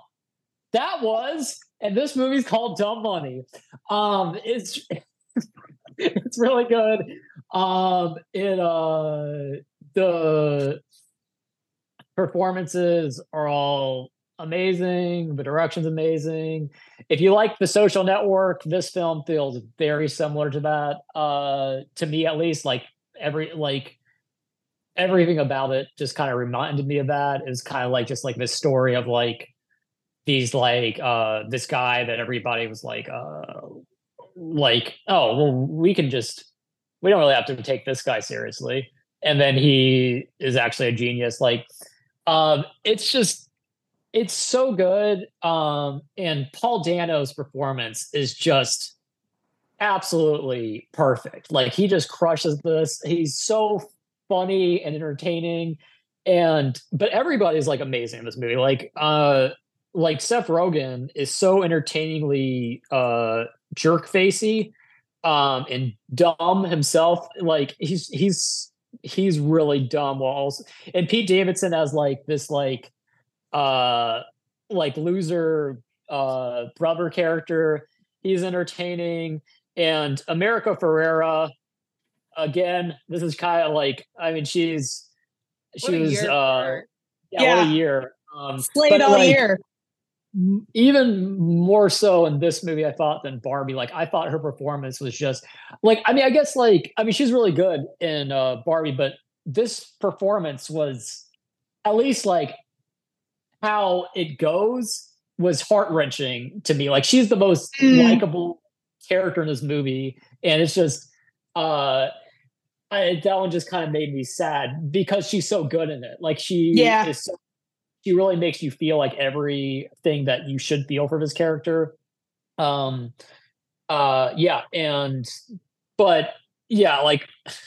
they're all good. Like, it's just great performances all around. Shailene Woodley. Oh yeah, she's in that. Oh my God. She's very good as a role that I'm sure is in real life was probably very exhausting. I feel like but she's very she's very good as a supportive spouse that has Oh man, I just feel like that'd be exhausting to like to be back into the game coaster. Yeah, of being the Paul Dano's character. But yeah, they're all entertaining. Like everybody in this movie, actually. Sebastian Stan is so good. Yeah, that's very well put. Visually, like get on that a lot of like roller coaster. It's emotional endurance. You're right. That's really Boy. God, that was a fun watch. I love that movie. So that was my 4. I love it. Way to throw out Dumb Money. That's a good pick. I forgot that came out this year. Also, I think it was like 2 or 3 days after I saw this movie, I also just saw Paul Dano walk across me and like down the street, and he literally just looked like his character, and so I didn't realize, like, he just looks like a person with like a hat. Like, it was so crazy. I was like, oh, and then like after I got like 5 minutes away, I was like, that's who that was. That's crazy. Oh my God, I love it. Wow. I love it so much. Little anecdote. I love that. Oh, that's awesome. Cool. Okay, now I guess we're on number 3. Here, Veronica, why don't you do your number 3 first? Yes, go Veronica. So technically this came out in 22, but it came to streaming in 23. So it and I saw it in 23, and it's called The Swimmers. Oh, you told me about this. It's one of the reason I put it on here is because I'm like, well, technically it did come out, and then I'm like, all right, maybe if I'm off on timelines, but this is our show, so I'm making our own addendums and our own rules. That's damn straight. Your list, Veronica. I'm taking things to my own hands, like the sisters did. So it's a beautiful story. I'm gonna get choked up talking about it. It's about 2 Syrian sisters who flee their war-torn home in Damascus, and they swim for hours in the choppy Mediterranean seas to reach Greece as asylum seekers before they compete in the Rio Olympic Games. Wow. That's the what an amazing story. That sounds so good. It doesn't even just stop there. It's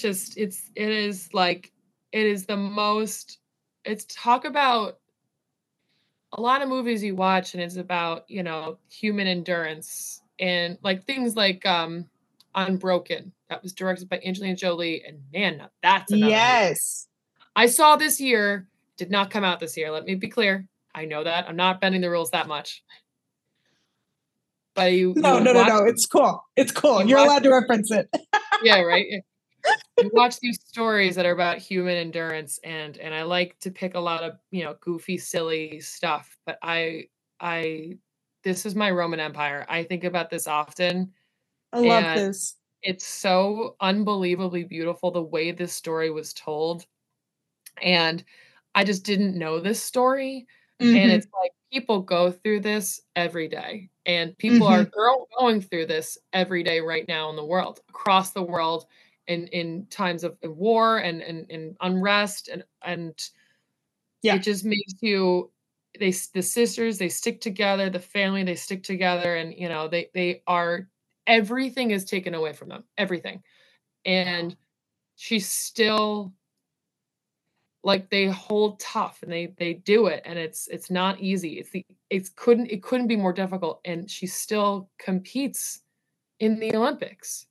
It's a true story, based on a true story, and I don't want to, give everything away, but the sisters, they train during, like, they're trying to seek asylum, and they're still training because they're like, the dad and her, and the sister are like, no, you're such a great swimmer. Like, both sisters are swimmers.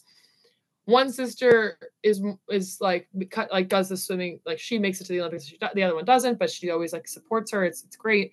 But it's like they have to swim, and it's like it's unbelievable. It's one of those movies that you just gotta, like, it's you take a breather after it, like you go for a long walk after it to think about it. I could talk about it for another hour by accident. I am blown away. The performance of it was great. I didn't know this story before, and I just thought it's so well told, and it's beautiful, and for the way that, like, I sit here, it's holiday season, and I talk about doing all the fun stuff and all this other stuff, and I was like, I know technically it's an addendum to our rules, but I saw it in January of 23, and it was just unbelievable.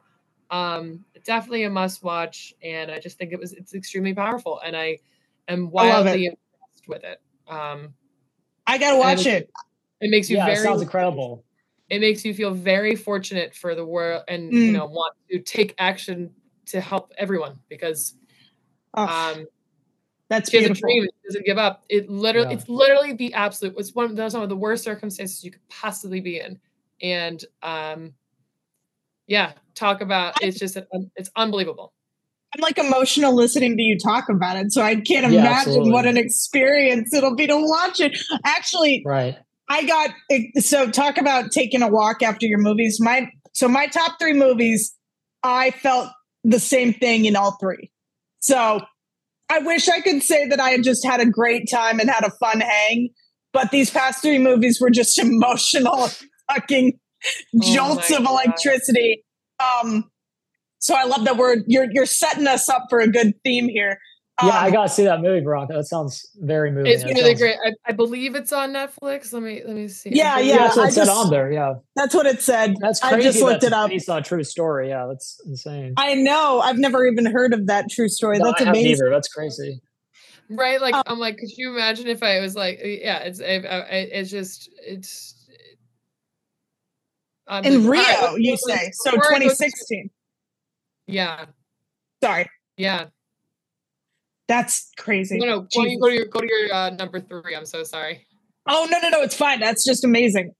Okay. Number 3 is a movie called Past Lives by Celine Song. It was an A24. This looks so good. Yeah. I did not understand why everybody was talking about this movie. I kind of knew what it was about. So it's basically about a young woman who is Korean, grows up in Korea till she's about like 7 or 8 years old, moves to Canada, goes to school in New York to be a playwright. It is actually about the director and writers. It's a true story about her experience with a similar situation. So she grew up with a childhood friend, but they were like really young, obviously, like 7 or 8 years old. And it was this boy that was a friend that then when she moved, so she moves to Canada. She then goes to university in New York at Columbia, I think. And they become a long distance relationship because they get back in touch with each other over Skype, not even Zoom, fucking Skype. And then they break it off, their long distance. And then she falls in love with a different guy. I think he's Jewish. And they get married. And then the kid who grew up with her has grown obviously into a Korean gentleman.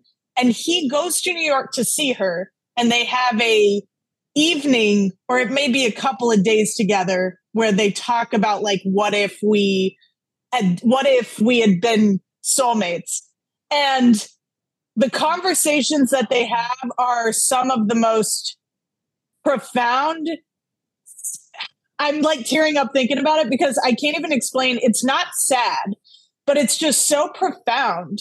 The concepts they talk about, and I believe they're Korean concepts of like, to go into the title, Past Lives, that there are many different lives where you can live out many different realities. And what if we are meant to be that in a different one?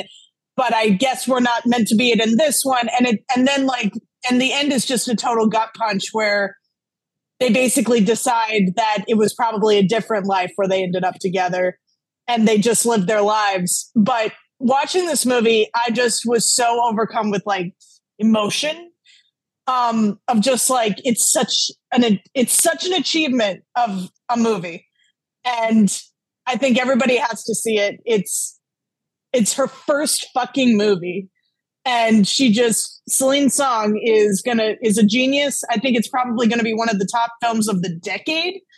And it's like her Lady. I mean, it's silly to almost like compare like it to Lady Bird because it's very different, but it's her Lady Bird. It's her Get Out. It's her big first thing. And she's going to have so much other stuff, but this was masterclass. That's really cool. It's awesome. Highly recommend. You will definitely, I think we're all probably just going to cry at it together. I'm really excited for it. That sounds really good. Oh, so good. Wow. Well, yeah.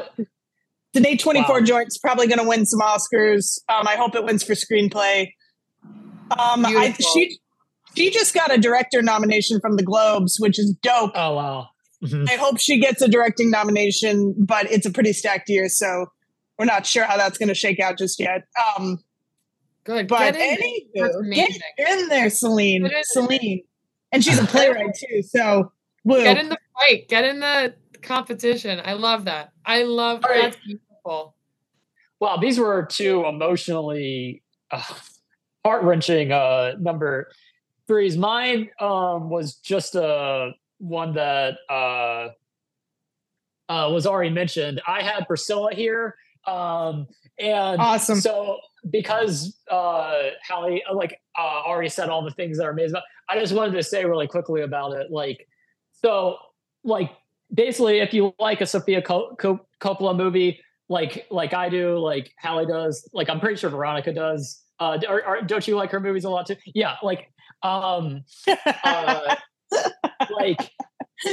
they're all present. They're all present in this movie. Like the beauty, of the way she captures everything it is so amazing. And the soundtrack, as always, is amazing. But what I thought was really interesting about this movie is if you go and watch like Elvis and then Priscilla one after another, it's fascinating because they're two completely different movies, but they're both very disturbing in their own way, like in completely different reasons. But like Elvis, goes through an entire journey from like beginning of life to end of life. And this movie instead is like a time capsule of a very specific time. That's literally the day she meets Elvis, the last day that she's living with Elvis. And it's just like this like little like time frame of when they were together, how it emotionally affected her, how she grew up faster than she wanted to, and yet still like felt more like a child than ever. And it's this emotionally like, it just feels like you're watching a Gaslight for an entire film. Like it's just like instantaneous, essentially. Like as soon as they have like the first conversation, I mean like with that night, like I'm pretty sure it's like their conversation at first is okay, but then it almost immediately becomes uncomfortable. And and that's kind of the thing with this movie. Like it just feels like you're watching a time that was something that she personally like really wanted, but it's kind of like that thing of like becoming a famous person where you're like you get to do all the things like act or write or like act or sing or whatever it is that you're really passionate about, but you have to deal with all of the emotional exhaustion of everybody knowing who you are and everybody wanting what like a piece of you all the time. It's kind of like that for a relationship of an age that you're not. Like so like all the pain of having to date somebody that's really famous and 10 years older than you when you're 14, and at the same time being somebody that's just so in love with the person that you have to like see it through as much as you can stomach. Like it's such a moving movie in terms of like why people like this stay in these relationships. And it's just really good. It's a really good movie. And I think that like I've never been in one of those, and it's probably not the best for me to talk about like that stuff because like, but that was just at least what I got from watching it was no, that's absolutely correct. You nailed it. Hit the nail on the head. Why don't sorry V. Oh, that's it. That's beautiful. That's all I say. Slay. Let's do 2 and 1. So V, what is your top 2? So my top 2, number 2 was Barbie. Love. I think you both have said such beautiful things about it. I really felt like they captured it. Greta really just, and Margot and everyone really captured, like it was my Barbie on screen. Like it was all my Barbies I had. Like it was, I thought they took it and they played on the nostalgia of it and they talked about the foundational of the Barbie, but it could have been very superficial and they just took it to the next level where it was like, what is, I thought it was fun. The tone was funny because it was like start off one way and went the other, and then it was this and that. Yeah. So I'm like, where is this headed? And it was very interesting. I thought it was just, it could have been, just a piece about Barbie's dream house. And I liked that. I just think it just felt magical. And I loved it because I had people across generations go watch it. And they had a feeling where they were just like, wow, like it's sunk in, like it's, she's more than a doll. And I thought that was very well, I love that was the message, that she could be more than a doll and she doesn't know what. I also love that she doesn't know what she wants to do next, and that's okay. And I was like, wow, that was a very brave, not to just wrap it up in a little bow. That was very cool. What a beautiful encapsulation of like of why that movie is so profound. Right. Yeah, that's literally, you nailed it. You hit the nail on the head because like it was so profound to watch. I'm like, this means something. And yeah, cool. Awesome. Sorry. Number 1. What's your number 1? So my number 1, and I confirmed that it was Spider-Man Across the Spider-Verse. I'm so glad you said that because I was so bummed that I was bummed at myself because it didn't make my top 10. Fucking fantastic choice. I watched it and I knew it was going to be good. And I was blown away. I thought it's just so well done and it's just so cool. And I just like, oh, I can't wait for the next one. I can't wait. I'm actually shocked that this was my top 1. I just kept thinking of, I am. And I love it. Like, I love Spider-Man, but I was like, I am not the biggest Spider-Man fan. Like, what I mean, like, I have nothing against it. I just meant there's definitely bigger fans of it out there. I would say that I would consider you a huge Spider-Man person, at least with the conversations we've had. I just am blown away by it. I thought that was just, it was such a, I'm like, oh, it's going to be good. Like, it's going to be Marvel good. Like, the story's going to be good. And the animation's going to be great. Soundtrack's going to be great. And, all the performances are going to be great. Everything's going to be great. And I was like, oh my God. Like, they just did. I thought, I'm like, because everyone knows the story. Right. Okay. So before you say anything more, like, this movie, I had the exact same experience as Oppenheimer. I haven't seen this one yet because I know that they added this one to Netflix too, but I'm just hoping at some point they put it in the theaters because this movie feels like another one like Oppenheimer that loses something if you don't see it in the theaters. Just no spoilers. Sorry. I actually saw it on a plane.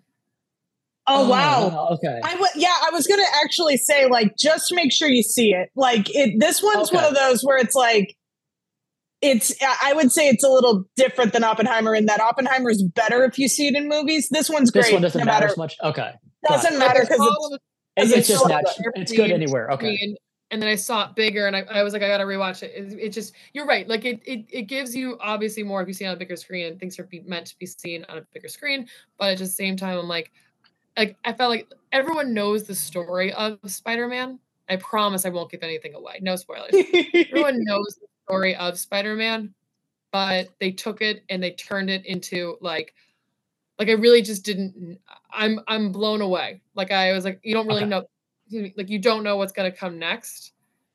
And I thought that they just was like the story of the hero, and like they're like I thought it was just so cool. You know, it very much they took their what ifs episodes, which is like not a very popular it is, but everyone kind of like it's not talked about as much. Took their what ifs and they just exploded. So I thought it was great. 1,000%. I love that. Interesting. Fantastic choice. Also, you're not amazing choice. I really need to see this movie.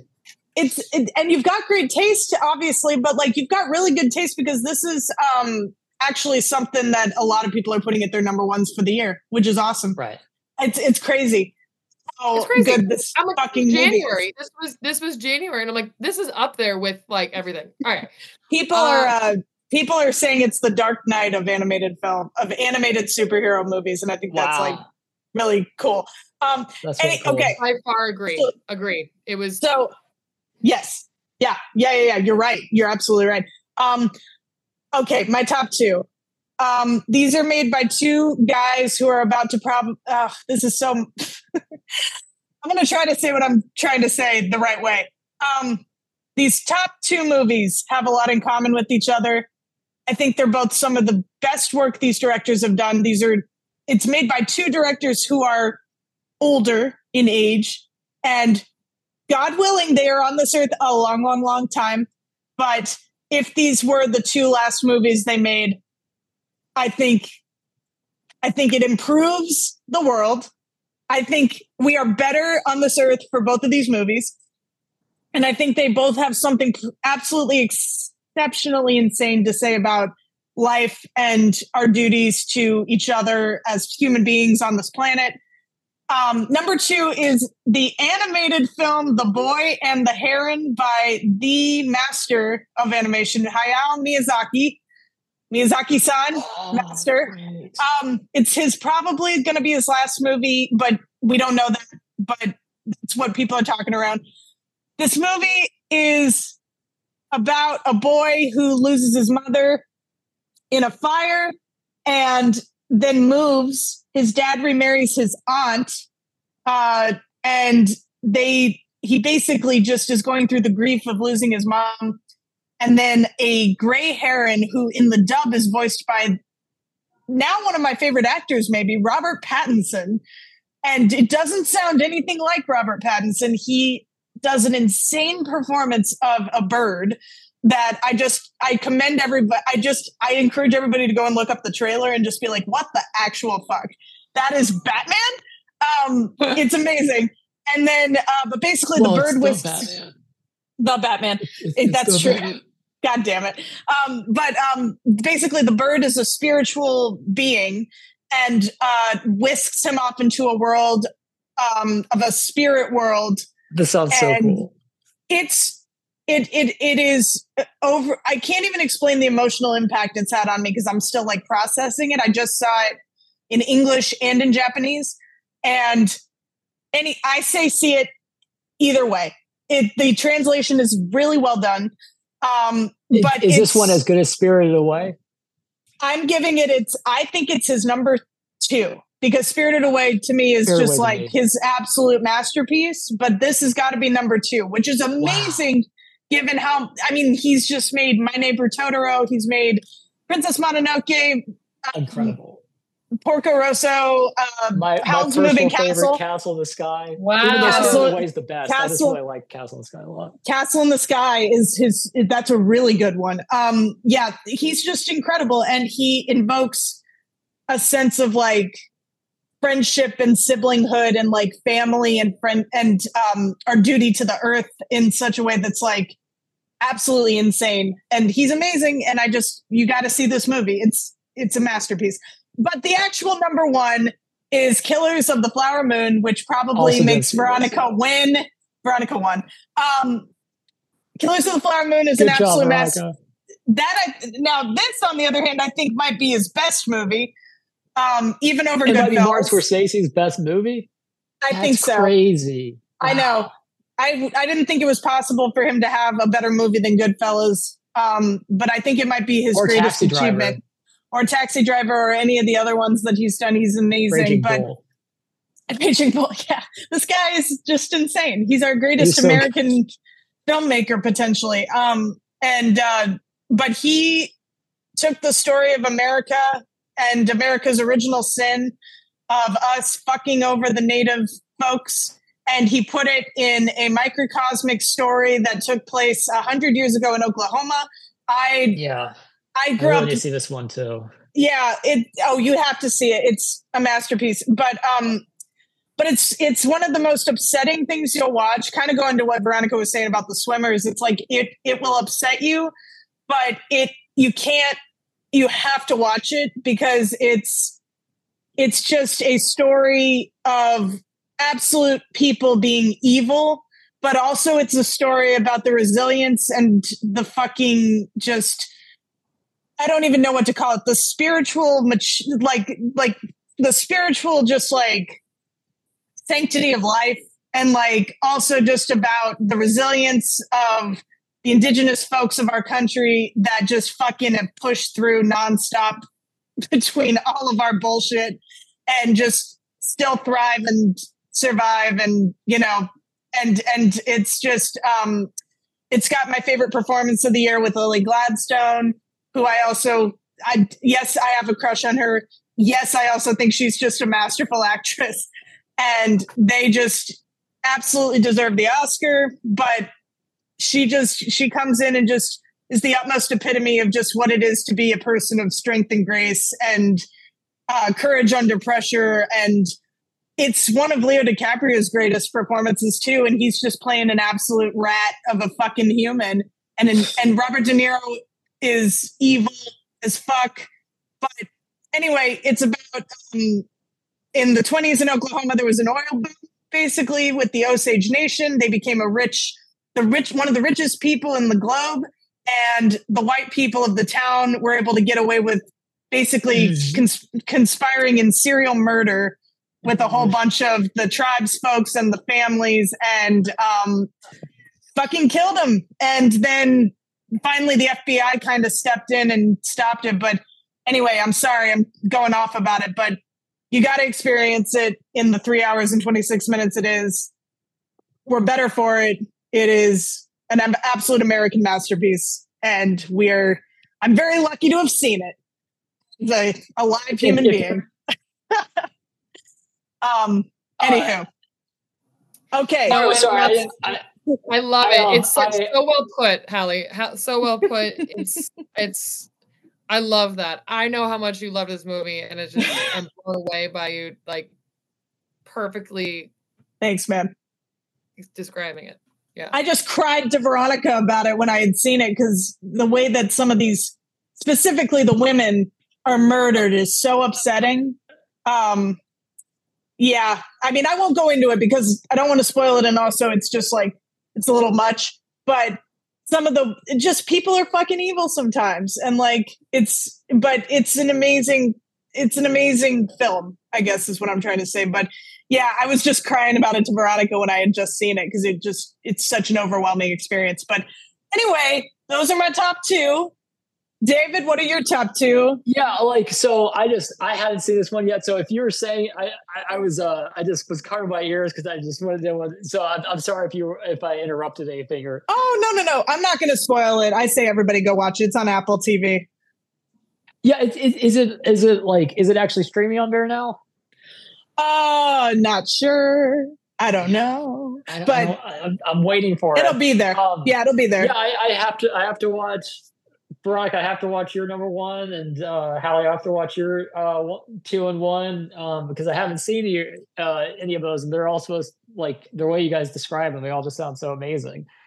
So for my final two, my second one I had Blackberry, and it's amazing. Everything that Hallie said about it, like. It feels like first of all, if you're ever like Jay Baruchel, like if you didn't know this was Jay Baruchel, I don't even know if you'd be able to tell that it's Jay Baruchel because he just goes into this character. it's like a completely different role for him, and he doesn't look similar at all, and he just becomes this guy. And this is such a fascinating, because I don't remember like, I just remember one, like, loving that, like, the keyboard thing on your phone for like the 1 year I had one, and then I was like, the very next phone stopped having it. I was like, what's happening here? The click, and so the clickiness. Yeah, the clickiness. I loved it so much. And so I didn't remember why it happened. I just remember that went away. I was like, and so this movie was just like such a weird experience. It was like, oh, that's why they did it like that. Oh, I didn't realize that didn't happen until then. And like, it was just like one of those things where it's crazy. It's so well acted. And yeah, the three main performances are all so good. And how do you say his name? It's like the guy that both wrote, directed, and co-stars in this film. It's Matt Johnson. He does like absolutely steal this, and he is so likable, and his ending is awesome. It's an awesome ending. Yeah. That's all I say about it, because I don't want to spoil it for anybody, but like, it's just like, he's the most likable character in this movie, and throughout, like, he's just likable throughout this movie. And there's this guy who is like a YouTube personality guy, and he's in this movie, and like, it was such a weird experience watching. His name's I hope I pronounce this right, Sung-Wan Chu, and he is so funny in like the 10 minutes he's in this movie. And I was like, it was like such a weird experience. I was like, oh wait, I've seen him just make like funny YouTube. So, but I love it. Start his acting career, because he's really entertaining in like the few minutes he's on screen in this. But they're all good. Every performance of this is good. Glenn Howerton is so horrible in this. Like, he's so greatly horrible in this movie. Yes. And Jay Baruchel, like I said, is amazing, and Matt Johnson. The three of them, their dynamics, it's absolutely incredible. And it's just like a movie like that. Just like, stay to your guns. Just be true to yourself. Yeah. And you'll find a way to succeed. And the minute that you stop being true to yourself and you let other people into you, like influence you in that manner, is when like you're gonna have problems. So like, just always stay to your vision. And yeah, believe in yourself. That's kind of like what the message of this movie, I feel like, is. And so yeah, I loved it.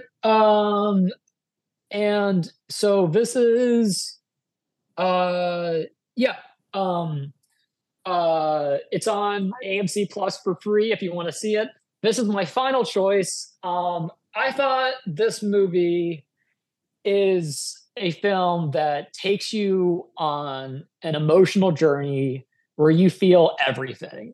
Like this, my number one choice, I felt like, was a movie where you laugh, you cry, you want to hug the screen, you want to scream at the screen. You go through everything with this movie, and the main two performances are so well ping-ponged off of each other, and they both just kill it. The Holdovers is my number one choice. This movie is so good. Just watch this movie. Damn. Paul Giamatti, Oscar. And I hope that the kid that plays the star of this is just in everything from this point on, because he is so good. His name is what a great pick. Dominic Sessa. He's amazing. He's so good. He might be one of my favorite supporting performances of the year. I want him to get an Oscar nomination really badly. It's so good. And I hope I pronounce her name right as well. It's Divine, Joy, Randolph. Divine. The three of their like dynamics are absolutely amazing. And this movie, it captures everything perfectly. Like it's so good. And I will just say this, I love it, because I'm sure there's a bunch of people out there that don't like Alexander Payne movies because they feel like it's pretentious, it's obnoxious, everything is depressing. This movie is not like any movie he's made before. No. And I like Alexander Payne movies, but like if you're somebody that doesn't, I can totally understand it, because it is a very particular feel that he brings to. But this movie, it feels like him because it's clearly his voice, but it is so massively appealing to like anybody. And so what a great movie. I love this movie. That's amazing. I love that. That's such a you movie, and I didn't even clock it. I'm so disappointed in myself. I did not know what your number one was going to be.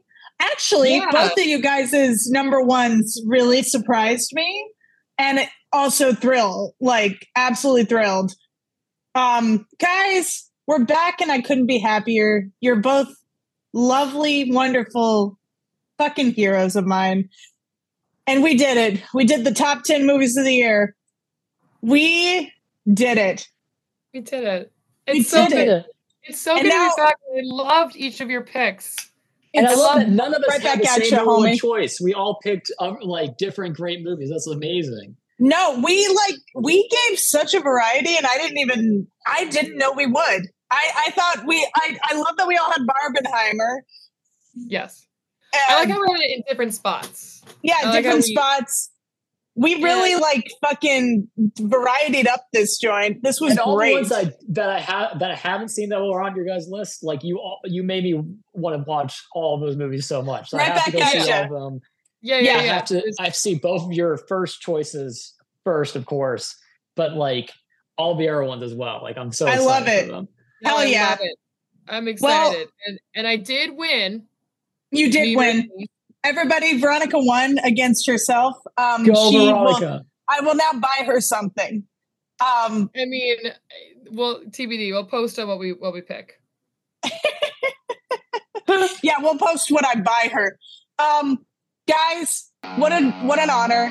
I love you both. Happy love you guys. holidays. Merry Christmas. Happy Hanukkah. Happy Kwanzaa. Happy holidays. Happy holidays. Guys, we're going to be back in the new year with a whole bunch of new rebooties. And we're going to just keep this thing cooking. Oh, I did something. Guys, look at my screen. What's happening right now? I don't know. David's exploding. Fireworks on my screen. David just made fireworks explode on his Zoom call screen, and I'm here for it. See you guys in 2024. And see you guys then. What a great fucking year. Love you. Tune guys. Stay in. Reboot it. Because we chewed it. Let's go. For you. Oh. Yep. And as always, you are Knauf.